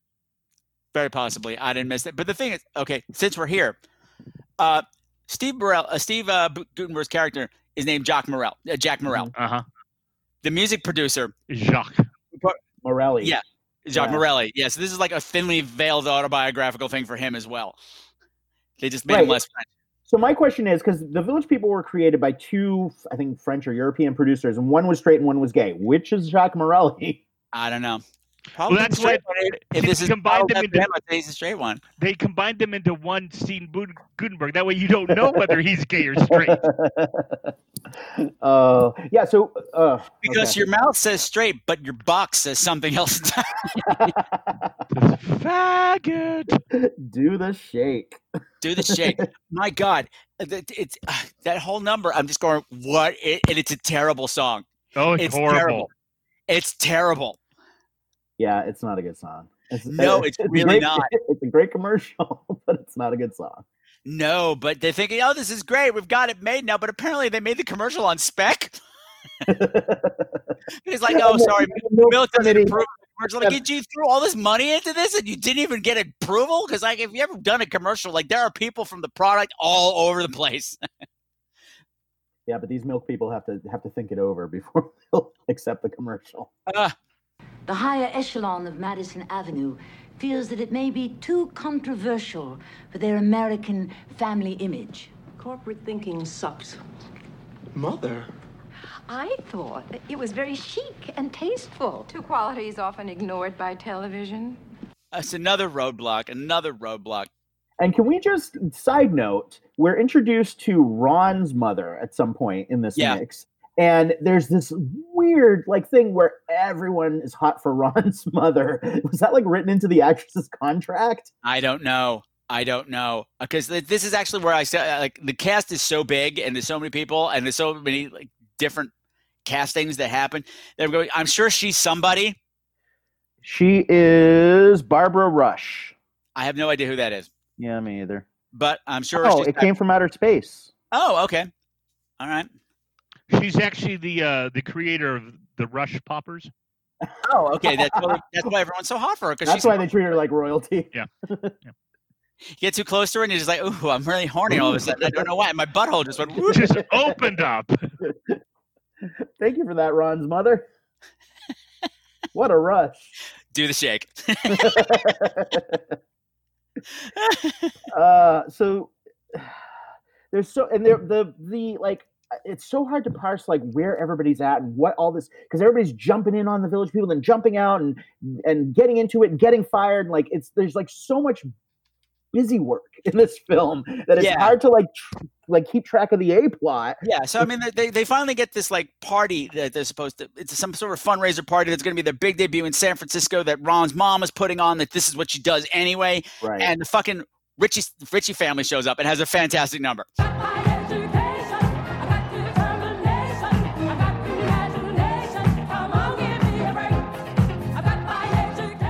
I was but it really brings the film to a screeching halt for 6 minutes. But the thing is, had they just kept going with the concert, it would have been better. But then you had this long scene backstage. I'm going, you just sucked all the air out of the movie. Well, don't forget, there's that private jet scene. Now, this is where I got really confused. I got really confused here because she arranges to get on the private jet with the record producer to basically to seduce him to get more money. And Caitlyn Jenner's character throws a big hissy fit. I thought you loved me. They've got this relationship forming, and he can't believe she's the kind of person that would seduce somebody to get what she wants. And... Yeah, but he can't believe that she showed him in that milk commercial either, which was nothing. She was in a gown the whole time. Right. But then she had her tits out in YMCA, which we didn't talk about. We'll come back. Then Steve Guttenberg's character and his mother get on the plane, and she disappears for 20 minutes with no explanation. That's because they're having a threesome on the plane. Who? Steve Guttenberg's mom and the music producer. Oh, right, but where's Valerie Perrine during all this? They ate all the crap luck. But they don't get the trots. And they have a threesome. And then they all show. Well, first of all, there's this great sequence on the plane with the mom that just I was laughing my ass off because she turns into this Broadway savvy producer. Oh yeah, she's a shark. I worked for David Merrick on Broadway. I know about contracts. I think we're going to have to insist on 10% of the first 100% net profit. Nobody in this world is going to give you any more than 2% of 6% of 100% of the profits. How about 9%? That's ridiculous. No more than 7. 8%? You're robbing me. Oh, use your napkin. I'm sorry. Not so fast, huh? Yes, the merchandising. No.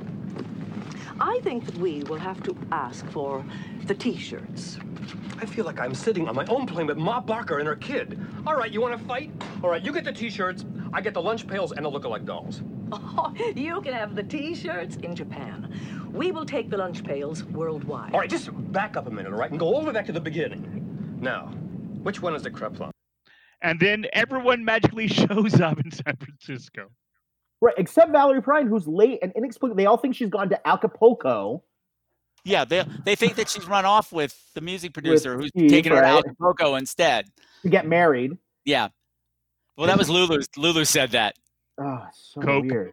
Yeah, it's cocaine. Cocaine, whatever. She got the trust from the cocaine because that happens. Allegedly. But eventually everyone shows up in San Francisco. Right, and this is where we get the Leatherman don't get nervous Yeah. sequence because they're backstage in the green room preparing for this Yeah, big the thing. costumes haven't shown up and everything's going wrong, of course. And Right. it's all the backstage nonsense, which we don't care about. Just get to the fucking show. Exactly. But you do get the letter. He's probably punching the wall. Leatherman, don't get nervous, crying. It's fantastic.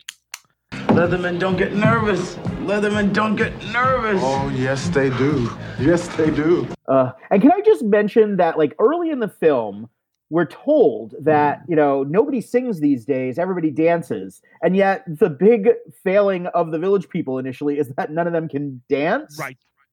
Oh, yeah, since we're there, when they finally get the studio demo, they sing the song Liberation, which Scott mentioned earlier. Why isn't this a gay anthem?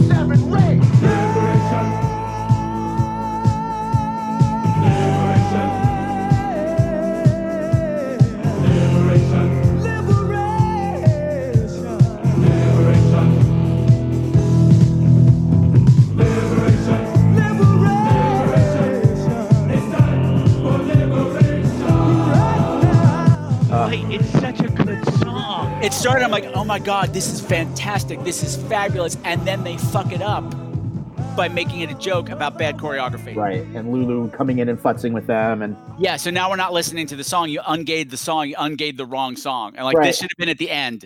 Which, again, why yeah. are we focusing on choreography during a recording session? Yeah. And why does Steve, refuse to back them when he sees that they can't dance, when in fact you're supposed to be listening to them as a music executive? I don't know. None of it makes any sense at all. No. But actually, I think the other guy, what he was saying is no, they're too much. They're not right. I'm thinking what he was saying is without saying it was they're too gay. He's the few people that would be interested in this are not enough for me to be interested in this group. I struck gold, or have I struck gold? I'm afraid you struck out. Hey, don't be an idiot.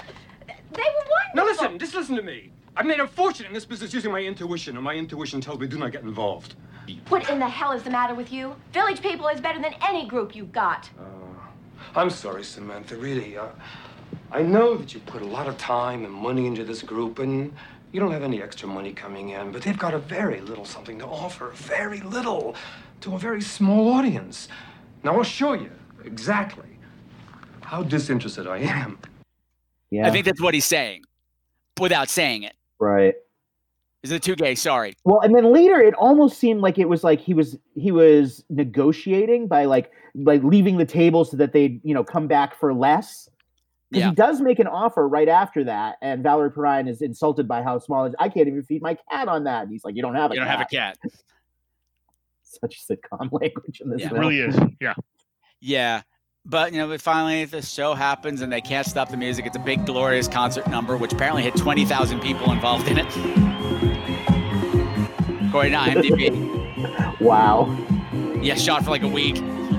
Well, they lured them with the Ritchie family and said, by the way. Yeah, and it can't stop the music. And we didn't talk about the YMCA number, but which is amazing Oh, and how tacky it is. God.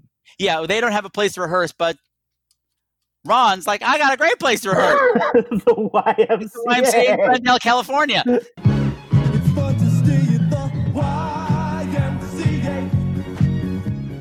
Oh, so random, so amazing. With probably every homosexual man in Glendale, California. That sequence is the best argument for freeze frame because there's so much going on and it's so quickly edited that it's like, wait, what? Did I just see full frontal? Wait, are they naked in the hot tub? Wait. There are full-on dicks. There are full-on dicks and boobs. Yeah. Valerie Perron is topless, and you see dicks in a PG movie. PG movie with PG standing for penis galore. Pretty gay. Back in the 80s, that's what it stood for. Woo, there is penis galore. Yeah, it's just, and it's weird because it's a squeaky clean number, except for all of a sudden dick. Right. It's just everybody working out and doing all the things that you don't actually do back in the YMCA back in the day. Well, and when you watch the documentary on Alan Carr, they talk about how he inserted a lot of his fetishes into this number, the boys wrestling and all that, the locker room, horseplay, and I mean, you get lots of slow motion stuff, like the guys on the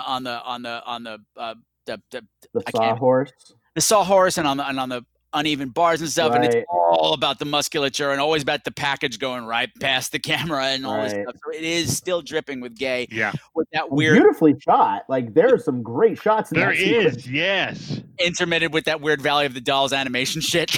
Right. And which is 1980 synchronized diving going on. Oh yeah. As Busby Berkeley there. Yeah, as it said in the documentary, somebody said it's a Busby Berkeley number filtered through Honcho magazine. It really is. It really is. It's a gorgeous number. It's one of those things that still to this day, like whenever they play at the end of a wedding, I'm like, do you know what you're dancing about? It's about brotherhood. Yeah. Do you know what went on at the YMCA? None of these things. I'm not eating a meal from the YMCA. No. Let me tell you, as a young gay boy, I was pretty disappointed when the only thing that happened to me at YMCA is that I hit my head on the bottom of an air conditioning unit after tennis practice. Yeah, and I'd have a stitch. Me too. Sorry. Me too. Me too. Oh, his Scott wipes his mouth. You dirty bitch. So that's the movie. And it flopped horribly. It was one of the biggest budgeted musicals ever. $20 million down the tubes. It tanked, and it tanked hard. And they really, like, Alan Carr thought that he could promote the hell out of it and make it a hit, and it just... Oh yeah, they just kept throwing money at it. He was carting the cast around from city to city to city, like this world tour.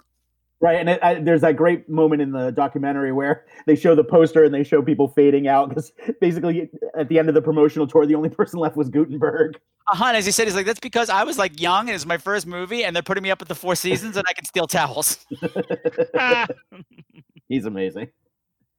And disco was dead by this point, and it wasn't just dead. It was like it wasn't just dead. There was a backlash. Right, people were like blowing up disco records in football fields. Yeah, which I never really understood, like where the hate came from. I mean, I lived through it, but I don't remember exactly. I wasn't that concerned. It's very political. It's because it was gay and it was black, and so what would soon become Trump's America. That was their way of fighting back. Was like we're going to blow up these records and because disco's dead because we hate faggots. Yeah, I was like 9 years old around this time, and I remember very clearly people saying disco sucks. Like that was like a tagline that people. Yeah, I remember the graffiti that everywhere. You know, fuck disco, disco sucks, all that stuff. I remember that as well, and it's. I didn't realize it's still danceable. Right, there's so. There are some disco classics that are in heavy rotation in this house. Let me tell you. Very much. Disco definitely not dead in this house either. No, sir. But it's such the language of our people too. So yes, it is.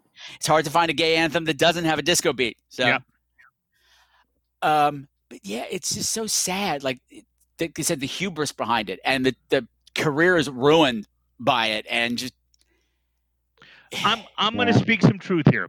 And that homophobia is behind it. Like what you were saying, if the disco thing was about homophobia and racism, unfortunate, sad. In a movie that's gay, not gay. Right. I want to say that I was truly dreading this movie. I really, really was. Because I hadn't seen it before and I didn't know what to expect. I don't think it's that horrible of a movie. No, it's not. It's right on there along with Xanadu, which is not. If you take them for what they are, they're pretty good movies. There's a lot that works. There's a lot. I mean, they're totally watchable. They're silly fun. It's just silly if you take it as a time capsule too. Right, exactly. It captures that time. I think if they had We actually embraced thought that Alan Carr thought that homosexuals are going to be accepted by mainstream audiences. I think if they had embraced the camp a bit more, it might have succeeded. Yeah, but I think so too. It was trying to be too many things to too many people. Yeah. And of course, after this, Alan Carr did Grease 2, another huge flop. Right. And this was like the beginning of the spiral for him of disaster. And what the show, I loved in that documentary, they had all those animated sequences, which were hilarious. They're like the old school Hollywood, like Jane Russell, had it with this crap. And they showed like cartoon Jane Russell like beating up Carol Channing in like a full leather outfit. Right. So rare. Oh, those animated sequences are amazing. Yeah, because of course, like the Hollywood parties to go to were Alan Carr parties, which were of course huge gay parties, and old Hollywood was having none of it. We have to go to these parties, but we don't like it.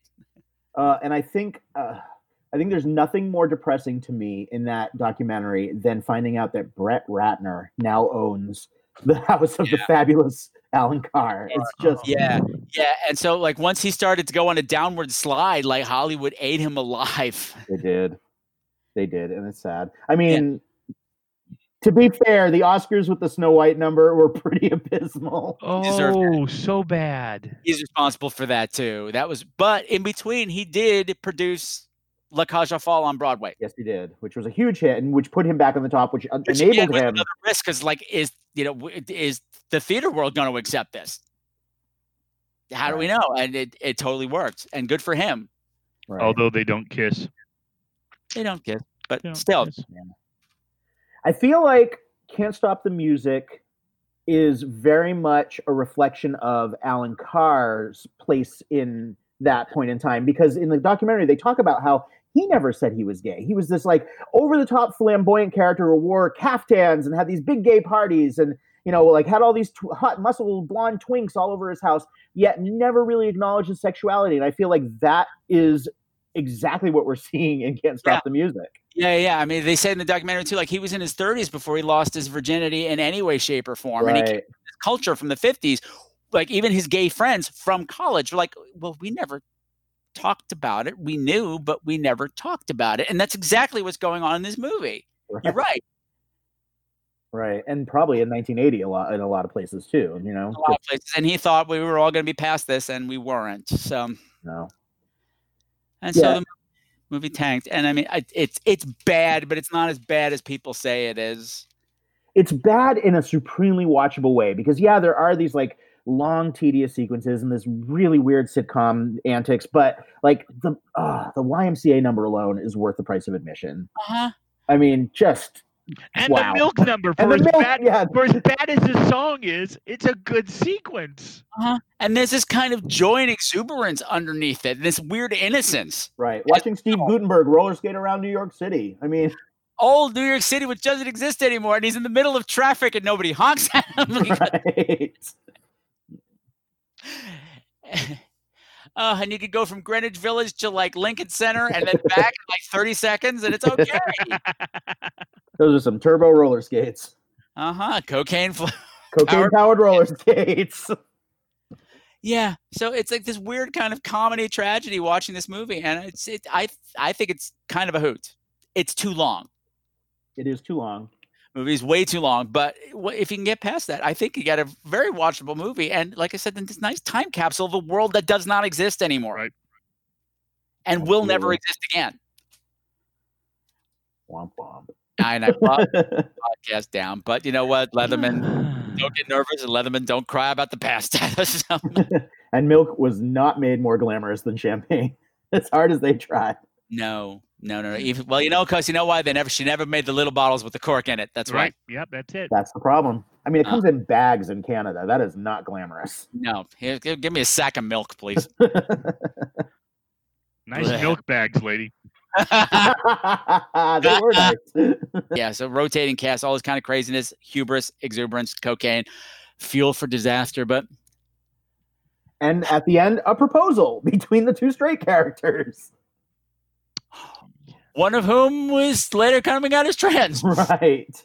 Right. And then Steve, the record producer, who's like been pining for Valerie Perrine the whole time, probably like really #MeToo's this reporter who's there to cover the Village People. Yeah. But she seems kind of into it, I guess. But yeah, he fixes her collar and is all fiddling with her body, and they take it to another room. Yep. And the Village People perform, and it's amazing. It's great. There's glitter cannons. There are glitter, and then we watch during the closing credits. We watch all the best scenes of the film, but through a glitter haze. Yes, which is how I like to think of this movie. I think it's a hoot in its own right. It's a shame its history is what it is, and that it's not even considered a gay classic. No, it's not. I mean, it should be. I mean, but it's not for whatever reason. It's a shame. Because it's not gay. You're right, because it's gay, not gay. Right. Maybe it's ripe for a remake. No. Shut your dirty whore mouth. No. With who? I mean, the Village People still tour, but it's not the Village People. Right. Because I remember years ago, I went to, back when GMHC used to do dance-a-thons. Mm-hmm. They would line up, you get 30-minute sets of like the biggest names in pop all night long for like 12 hours. And I remember this year I went, it was like Salt and Pepper and all these other people and the Village People. And I was psyched to see the Village People. And I'm like, who are these 20-year-olds? Oh. I bet that Indian doesn't wear his headdress 24/7. Probably not, unless he wants to get roasted on Twitter. I don't know. He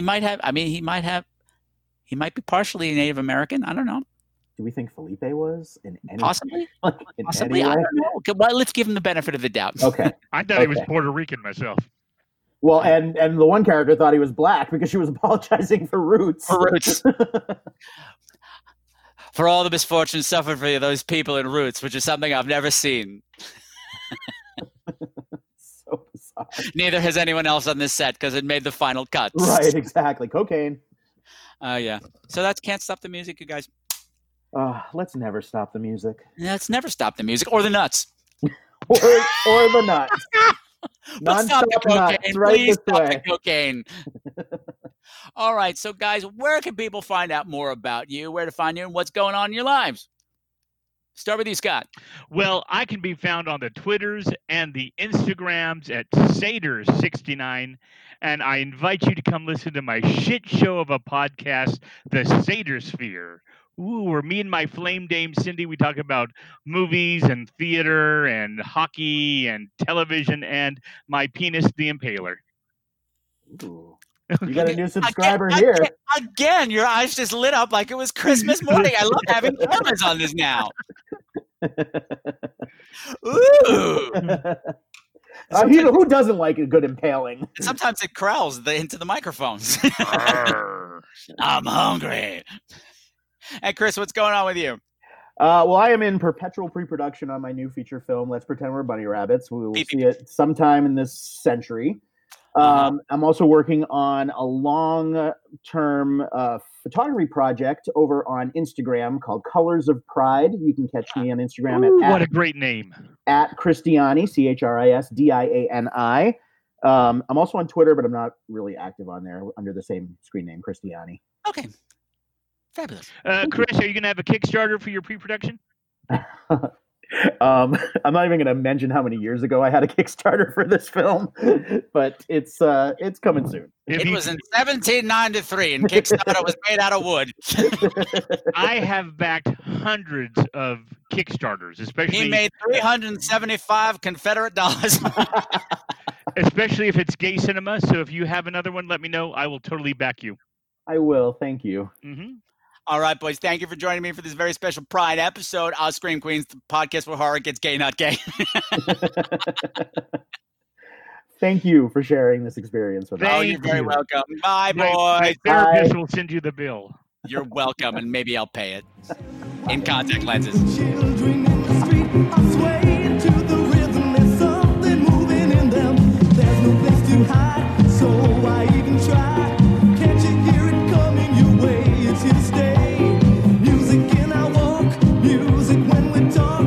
It's really something magic. To lose it would be tragic. Can't you feel the sound moving through the ground? Music makes the world go around. You can't stop the music. Nobody can stop the music. Take the cold and snow. Tell the trees don't grow. Tell the wind don't blow. 'Cause it's easy, I know. You can't stop the music. Nobody can stop the music. Take the spark of love. Make the rain fall out. 'Cause that's easier to do. Moving with the wind. Before we wrap up everything on Can't Stop the Music, there are a few little tidbits about the movie I want to share with you that got lost in the kerfuffle. Because, boy, it's a tough movie to talk about because it's batshit crazy. Am I right? Am I right? We didn't even skim the surface, believe it or not. There's a few things I want to talk about. And also, I have some final thoughts. Not just on the movie, but on the Village People themselves and the era from which they came and how that's going to apply to us now. But first, one thing you should know is that this movie, Can't Stop the Music, is the reason the Raspberry Awards exist. Yeah. Without this movie, there would be no Razzies. The man who put the Razzies together went to a double bill of Can't Stop the Music and Xanadu and immediately came up with the concept of the Razzies, and Can't Stop the Music is the winner of the very first Worst Picture Award for the Razzies. Fun fact. The other thing that's more LGBT related is that shooting at the same time was the Al Pacino movie Cruisin'. And that is a really dark, violent thriller about a serial killer plaguing the leather community of New York City in the late 1970s. And there was a huge amount of gay backlash against this movie. They thought it was going to be exploitive. They thought it was going to paint the community in a bad light. And protests were massive. They were shutting down productions left and right. It would just, people would line up by the hundreds outside of a set and just honk their car horns for hours and hours and hours so that they wouldn't be able to use whatever sound that they recorded and stuff like that. And I get that. The movie gets into a lot of dark stuff that maybe the world wasn't ready for. And even though none of it's untrue. Yes, all the people in that movie have sex in the bushes or in the middle of a public club, but that was happening. Still happens. Maybe not the public club so much anymore, but believe me, they're there. It's there. Not just in the leather community. It's there. But the thing is, very often, the set of Can't Stop the Music would be confused for the set of Cruisin'. They'd see a whole bunch of scantily clad boys running around, and all of a sudden the word would go out, Cruisin' shooting, everybody come down here and protest. And they would try to shut this down. And Randy Jones was telling his story. He's like, I don't know how many times I would find myself out on the street. We were trying to shoot people away. I'd be on a bullhorn yelling, we are not those faggots. You have the wrong faggots. That's the other faggot movie. And it just makes me laugh that this movie is so innocuous. And people were still trying to shut it down. But and people, I might have joked once that, well, it's the Village People. Maybe it should have been shut down. And that's where I'm going to shift gears. Because at no point in my life up until this time did I ever think I would be talking this much about the Village People. That I would have done this much research into the Village People. I never thought that I would be walking a mile in the shoes of the Village People. Or spent this much time thinking about how actually important the Village People were. But I have. And I'm glad I did, because this episode has been an eye-opener. You know, you think you know everything about something, and then it turns out you don't know anything. Now, one thing I want to say is that we talked about this. By the time this movie came out, disco was dead. And the album flopped, the movie flopped, everything flopped. The Village People were already on their way to becoming a joke.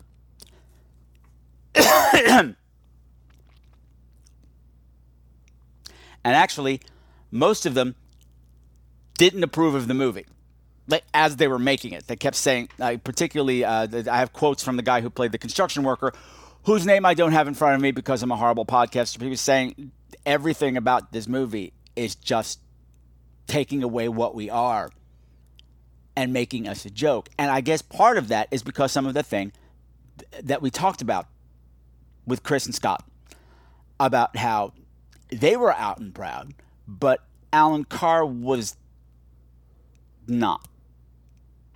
Alan Carr wanted to dance on the line, so he actually reeled them back. If you go and look at the early records of the Village People, because this movie came out in 1980, their first album came out in 1977, simply called The Village People. The title song, Village People, is a call to action demanding LGBT equality. And that's 1977. That's what, 6 years? No, I can't do math. 8 years after the Stonewall riots. And these guys are putting that out on their first album. Now, I also want you to take a moment to think about that. That the Village People, at no point in their career, were hiding their sexuality. I mean, you look at their first album, it's called Cruisin'. The song Macho Man literally drips with sex. You have songs like Hot Cop, I'm a Cruiser, My Roommate, which of course was code back in the day for my boyfriend, Fire Island, San Francisco, You Got Me. They're all incredible out gay songs. There is a song on their Macho Man album called I Am What I Am that I never listened to because I thought it was a cover of I Am What I Am from La Cage aux Folles, but it's not because it's years before La Cage aux Folles. And what it's saying, the lyrics are, I am what I am. I did not choose the way I am. I am what I am. Accept me for what I am. Holy shit! In 1978, on a major record label, they never hid their sexuality. Can you imagine how much pressure they were under to tone it down from record studio? I mean, so much of that stuff that we saw in the movie, we had little touches of that where they're saying, the guy was saying, "Oh, well, it's such a niche market," or they're too much, whatever. How much they had to be ordered to tone it down, or to butch it up, or to ditch the costumes. But they didn't. And they rose to the top anyway. And I'm just thinking all the times that I saw them on TV when I was a kid, because I remember I loved them when I was a kid. I didn't know what they were. I just liked the songs. I liked YMCA. I liked Macho Man. I liked In the Navy. I liked all those things. They were great. I loved every time they showed up on TV. I didn't know why. My mother had a clue, because I remember she asked me at one point, she's like, why do they wear what they wear knowingly? And I honestly did not know. I said, I don't know, but I like it. That I know that every time you appear on TV, somebody's going to go over you with a fine-tooth comb and tell you what you can and cannot wear to appeal to their audience base. You can't wear that on morning TV. That's not okay. I mean, just think about, Elvis From the Waist Up or The Doors, Let's Spend Some Time Together. Someone is always going to be telling you to not do what you do. They did it. They went on American Bandstand dressed like the biggest homosexuals you ever saw and probably sang Macho Man to a bunch of, prepubescent teenagers dancing awkwardly in front of Dick Clark and did not change it up. That is balls. That is bravado. And I applaud every single one of them. And the thing that is sad is that it's only their most sanitized songs that we remember. YMCA, In the Navy, even Macho Man. You could take the sex out of Macho Man, even though the song drips with sex. Listen to that dirty, dirty, dirt. Listen to the song right now. Go find it on whatever. whatever your music service is, except if it's Spotify, because fuck them. Listen to that beat. Listen to those dark harmonies. It drips unapologetically with man-on-man sex. But those are the songs that we remember, and those songs are jokes. They've become jokes, and the Village People have become a joke. You think of the Village People now, and you giggle at them, or worse, are embarrassed by them. What an embarrassment. Oh, how gauche. What an embarrassing blot on gay history. That's how people remember them now, instead of the fucking trailblazers that they actually were. And even I had no idea.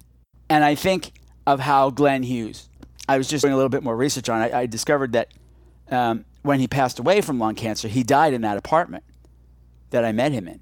Remember that apartment I mentioned? That tiny, shitty apartment in a shitty part of Brooklyn that I'd forgotten, poor, and even unappreciated by his own community. How fucking tragic. How tragic. And all this got me to thinking that the problems seem to start for the Village People because of this movie. This movie forced them to be something they were not. It forced them back into the closet. It turned them from out, proud, angry gay men into sexless cartoon characters. Sidekicks. With no personalities except to be adorable. So no wonder they're jokes. Okay, everybody just buckle in for a second because we are taking a turn. Because I'm going to switch over to the movie Cruisin' for a moment right now. Because like I said, it shot at the same time. And the entire gay community was in an uproar that this movie could not be made. That we cannot let this kind of thing go up on movie screens. What will people think of us? And here's the thing. Even though the sex that was portrayed in Cruisin',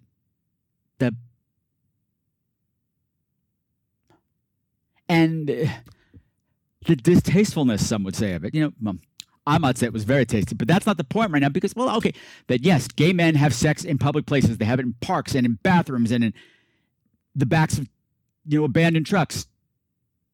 We're ashamed of that. But it's the truth. And yeah, there are some certain bars, down by the Hudson River where, on certain nights you might go in for a beer and there's a sling and someone's in it and they're getting fisted by everybody who walks by. And that's just part of the evening's entertainment. And even if that's not going on, there's probably a room in the back where there's no lights on and, well, you can only figure out. You can only guess what's going on in there. But they didn't film what was going on in there in Cruisin' because you wouldn't be able to see it because it's a dark room. See what happens there? Again, the kind of thing you don't want your family back in Iowa knowing that you might be doing now that you moved to New York City. Even if you're not doing it. Even if you weren't going to those bars, you'd be like, shit, I don't want anybody to know about that either. Except it's the truth. And it still is. Okay, maybe it's not in public bars, but there's still sex clubs. A lot of them did survive Giuliani. I mean, there were gay and straight sex clubs up until the 2000s, for God's sake. That's the only reason these places existed, and they were almost respectable. Again, you won't find them in the tourist brochures, but they were real. We all knew it. That's why everybody giggles when they talk about, how the meatpacking district has changed, because that's where a lot of those places were. And now that 5-star restaurant you're eating at, well, that used to be the trough everybody would get peed on. Dig in. Unpleasant, but the truth. Meanwhile, Can't Stop the Music decided to keep things nice and pleasant and fluffy and light and totally fake. Because it's not how the music industry works at all. It's not how people behaved in New York, and it's not about gay men. Well, it never says it is, but the thing is, Alan Carr wanted to have it both ways. Alan Carr wanted to have his gay cake and not let the audience eat it, except for those cool ones in the back who are going to get the little jokes I keep sticking in. These little smirking jokes. Look, everybody knew, for Christ's sake. Everybody knew the Village People were gay. Just say it. But you didn't. And maybe on some level, those initial audiences of Can't Stop the Music rejected it because they said, this is a lie. You're selling us crap. You think we're idiots. And while everyone was expecting, people of the time were expecting that Cruisin' was going to do horrible, horrible damage to the LGBT community so soon after Stonewall, that it was going to send us all back into the closets, that one could argue that Can't Stop the Music might have been more damaging. Because it might have taught a bunch of kids who went to see it, hey, maybe it's best I stay in the closet. Maybe it's best if I just lie to people for a little while longer. Maybe I could pull it off long enough to get married and have some kids, and then no one will ever know. No. That was not a good idea.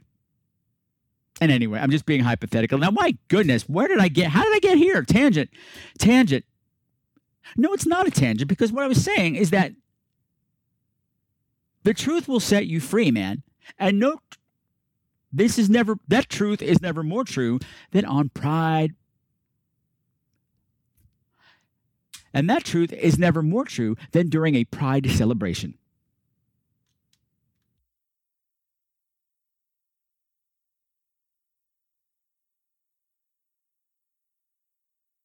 And I thought that the lesson that we could take from this is that nothing good ever comes from hiding who you really are.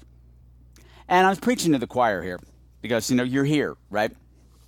It's a gay podcast, and I'm assuming you're pretty comfortable with who you are, whatever part of the rainbow you are, or not part of the rainbow, whatever, whatever kind of person you are pretty comfortable who you are in order to be here. And that's awesome. But there are a lot of people who aren't. And okay, so this movie destroyed the careers of so many people involved with it, or started them on the downward path to destruction. And yet, the one thing that is true about it is that you actually couldn't stop the music. The music is the one thing to survive unscathed from this movie. The music of the Village People lives on, even though their message has gotten convoluted over time. The music is still there. They couldn't stop the music. And you know what? They can't stop us either. It is 50 years since the Stonewall Riots. 50 years before we even got the inkling of being able to say who and what we are and be proud about it. And not be like Alan Carr in college and his friends, knowing but never ever mentioning it. Deep, dark secrets that you held your whole life, even with people who already knew your secrets. You didn't discuss your secrets with people who had your same secrets. Nothing good comes from that. But when you can finally get to the place where you accept who you are enough to be able to stand out in the streets and shout it in front of 1 billion people and not care. I am who I am. I did not choose the way I am. Accept me for what I am. I'm proud of what I am. And you're standing there in a crowd of people doing the same thing. Ain't nobody's going to stop them people either. I'm talking about all you people who are out there at Pride shouting your faces off. And you know what? I'm also talking to you. Those of you who may have figured it out for yourself yet. You can admit it to yourself, but you can't shout it to the world yet. We're here for you, okay? We get it. We've all been there. It's a scary thing. Well, wait. Because believe me, if Anita Bryant couldn't stop us, Prop 8 couldn't stop us, AIDS couldn't stop us, if Ronald Reagan didn't stop us, if George Bush didn't stop us, then certainly Donald fucking Trump ain't gonna stop us neither. Because as we've said now, for 50 years, and we'll say it for 50 more, until we don't need to say it anymore. We're here, we're queer, and when we stand together, you can't stop us.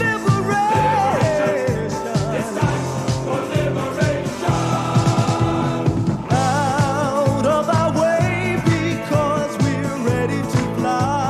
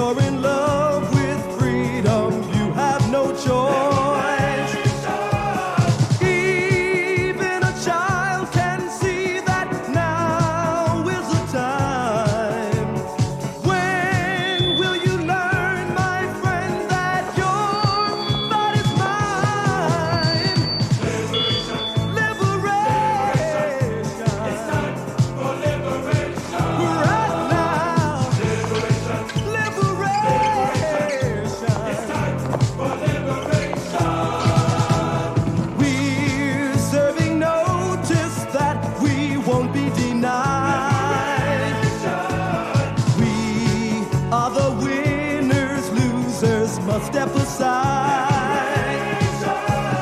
We have a job that simply has to get done. We're getting stronger, yet we've only begun. Liberation. It's time for liberation. We got to have liberation. Yeah. It's time for liberation. Got to stand up for liberation. Yeah. For liberation. So that's my beautiful, beautiful, beautiful Screamers is going to wrap things up for episode 264. It's going to wrap things up for Gay Pride Month here on the show, but hold it dear in your hearts year-round, every single day. And sadly, this is also wrapping up Scream Queens Season 9. Yep, after the show, I'm going on a 2-month hiatus like I do every summer lately. Did you forget? I'm sorry, you guys, but no. It's time for Daddy to go for a while. Daddy's getting a lot older, and he has to go to Palm Springs and golf in ugly pants. No, I would never do that. I'm not that old. Jesus Christ. No, God. Nope, I just need some time to reconnoiter like I do every year, just kind of clearing the palate, focus my attentions on other aspects of the show besides the actual show, and most importantly, to get a head start on the Countdown to Halloween Podathon, which is already about to start recording. Yeah, I know it's July. Do you remember what I got last year? I was crazy. Patrick, you're always crazy. You hush your mouth, young lady. You hush your mouth. You'll be grounded all summer. No bikini parties for you. What's a bikini party? I don't know. But this always makes me sad. Going away from the show always makes me sad. And the fact that we're starting up on year 10 of this boggles my mind. Boggles my mind. I don't know where I would be without all of you. I say it all the time. This show keeps me sane. This show keeps me sober. And it's helped me be closer to the ideal homosexual that I'm meant to be. Did that make sense? I hope so, because I am extremely tired. This episode has taken a lot out of me. It's taken days to edit this thing for some reason, but I'm going over it with a fine-tooth comb because I want this one to be fabulous because it's the last one you're going to hear for a while. Oh, stop crying. I'll be back. And if by some chance I get hit by a bus and die over the summer, well, I've already told you. This is probably, oddly enough, the most important thing I've ever done in my life, this damn show. And that makes you pretty damn important, too. But, you know, the show's not going away for everybody. No. Hey, if you're a Patreon subscriber, if you're one of my Super Screamers, you're still going to be getting your bonus episodes. And actually, you're probably going to be getting more bonus episodes because I won't be doing this for a while. I say that now, but I've got, 21 interviews to cram into 8 weeks. In theory, that's the plan, to get them all done during hiatus so that Daddy doesn't have another breakdown on the air this year. But, you know, we all know that's going to happen, right? That's part of the fun of Halloween. So I guess this is goodbye for the summer. Oh, but before we go, I do want to thank my guests, Christiani and Scott the Satyr from the Satyr Sphere, coming all this way to my apartment and recording here. Oh, gosh, it was great to have you guys. And also do the show with you. I'm hilarious. I do also want to give an apology to Doug Shapiro for not being able to have him on the show for, having this cat crisis that interfered with the only day he was available for when he went jet-setting off to do summer theater with the Barnstormers again. It would have been fun to have him here, but Chris was, he'll never replace you, Doug. But he did. He did replace him. I am horrible. The other thing I want to say before we leave, I'm very happy with the way the episode turned out, and as cautious as I am about talking about Caitlyn Jenner in this movie, and even though I said up front we were going to try to not dead name her or gender her. We did it anyway. So I apologize for that. We're just caught up in the whole excitement of Can't Stop the Music. And I had Can't Stop the Music playing while I was on the TV while I was recording. So I'd be looking at the theater. I'd be looking at the TV screen and talking to the boys, but I'm seeing the person that I know as the track star from the 70s, and I just couldn't remember to call her by her proper name. So Caitlin, I apologize. I do apologize. You understand. It is a brave new world, and this is, new territory. And some of us are old dogs, and it's hard to learn new tricks or turn new tricks either. But if you want to get in touch with me, if you're having a fabulous summer vacation, I still want to hear from you people. I'm not going away. I mean, just keep in touch. You can give me a call on the voicemail number, 917-720-2047, or perhaps you would prefer to write me. You can write me. Why am I rolling my R's? You can write me at crew@screamqueens.com. And, of course, that's Queens with a Z. And, hey, say hi on Facebook while you're at it. Do a search on Scream Queens where horror gets gay, and poof, there I am. Also on Twitter at Scream Queens. You can see what's going on with my summer vacation at Instagram. I'm Scream Queens Podcast on there. And you'd be like, wow, he's sitting at his desk looking really pale and hollow-eyed, talking to people on the internet. Yep, that's right. That's what we're doing all damn summer. But I've chosen this, and it's for the best cause possible for the queer children of tomorrow who are in serious trouble today. Am I right, kids? Am I right? Hey. Oh, and if you didn't want to... 2 months is just too long for you to go without having my voice purring in your ears.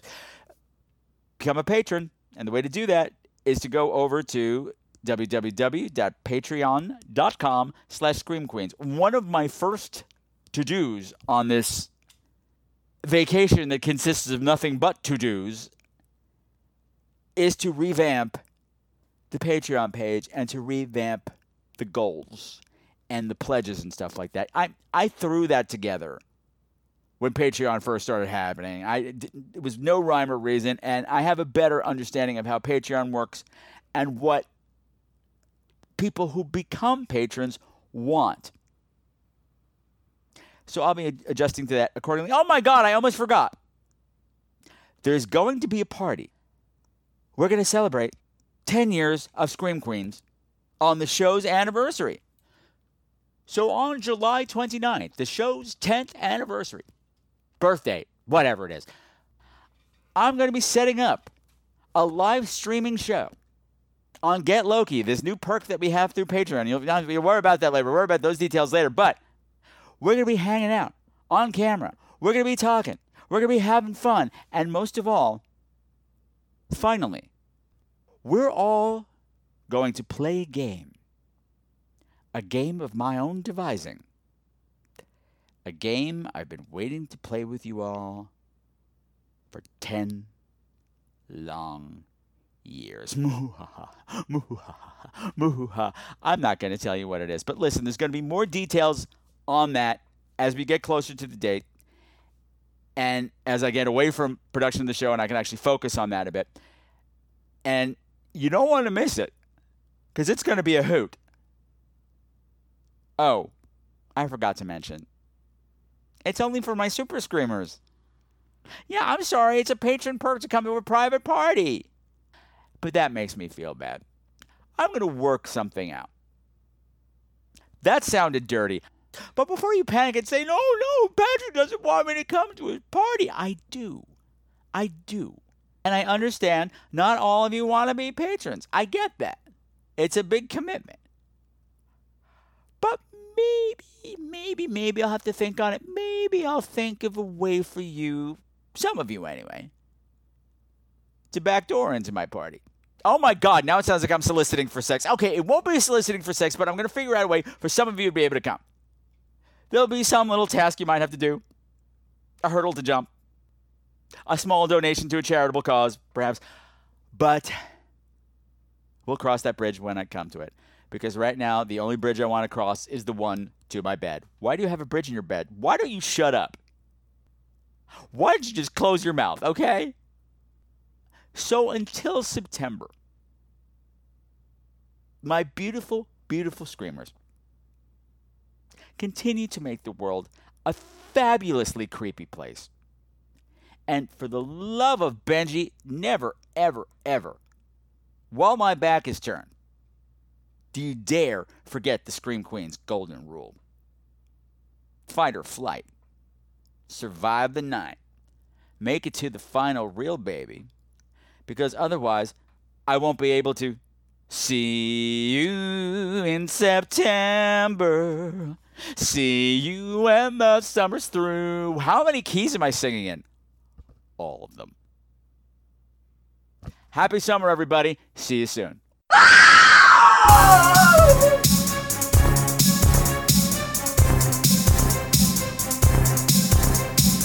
All of the music for tonight's show, unless otherwise specified, has been written by Sam Haynes. You can find all of his music at www.bandcamp.com.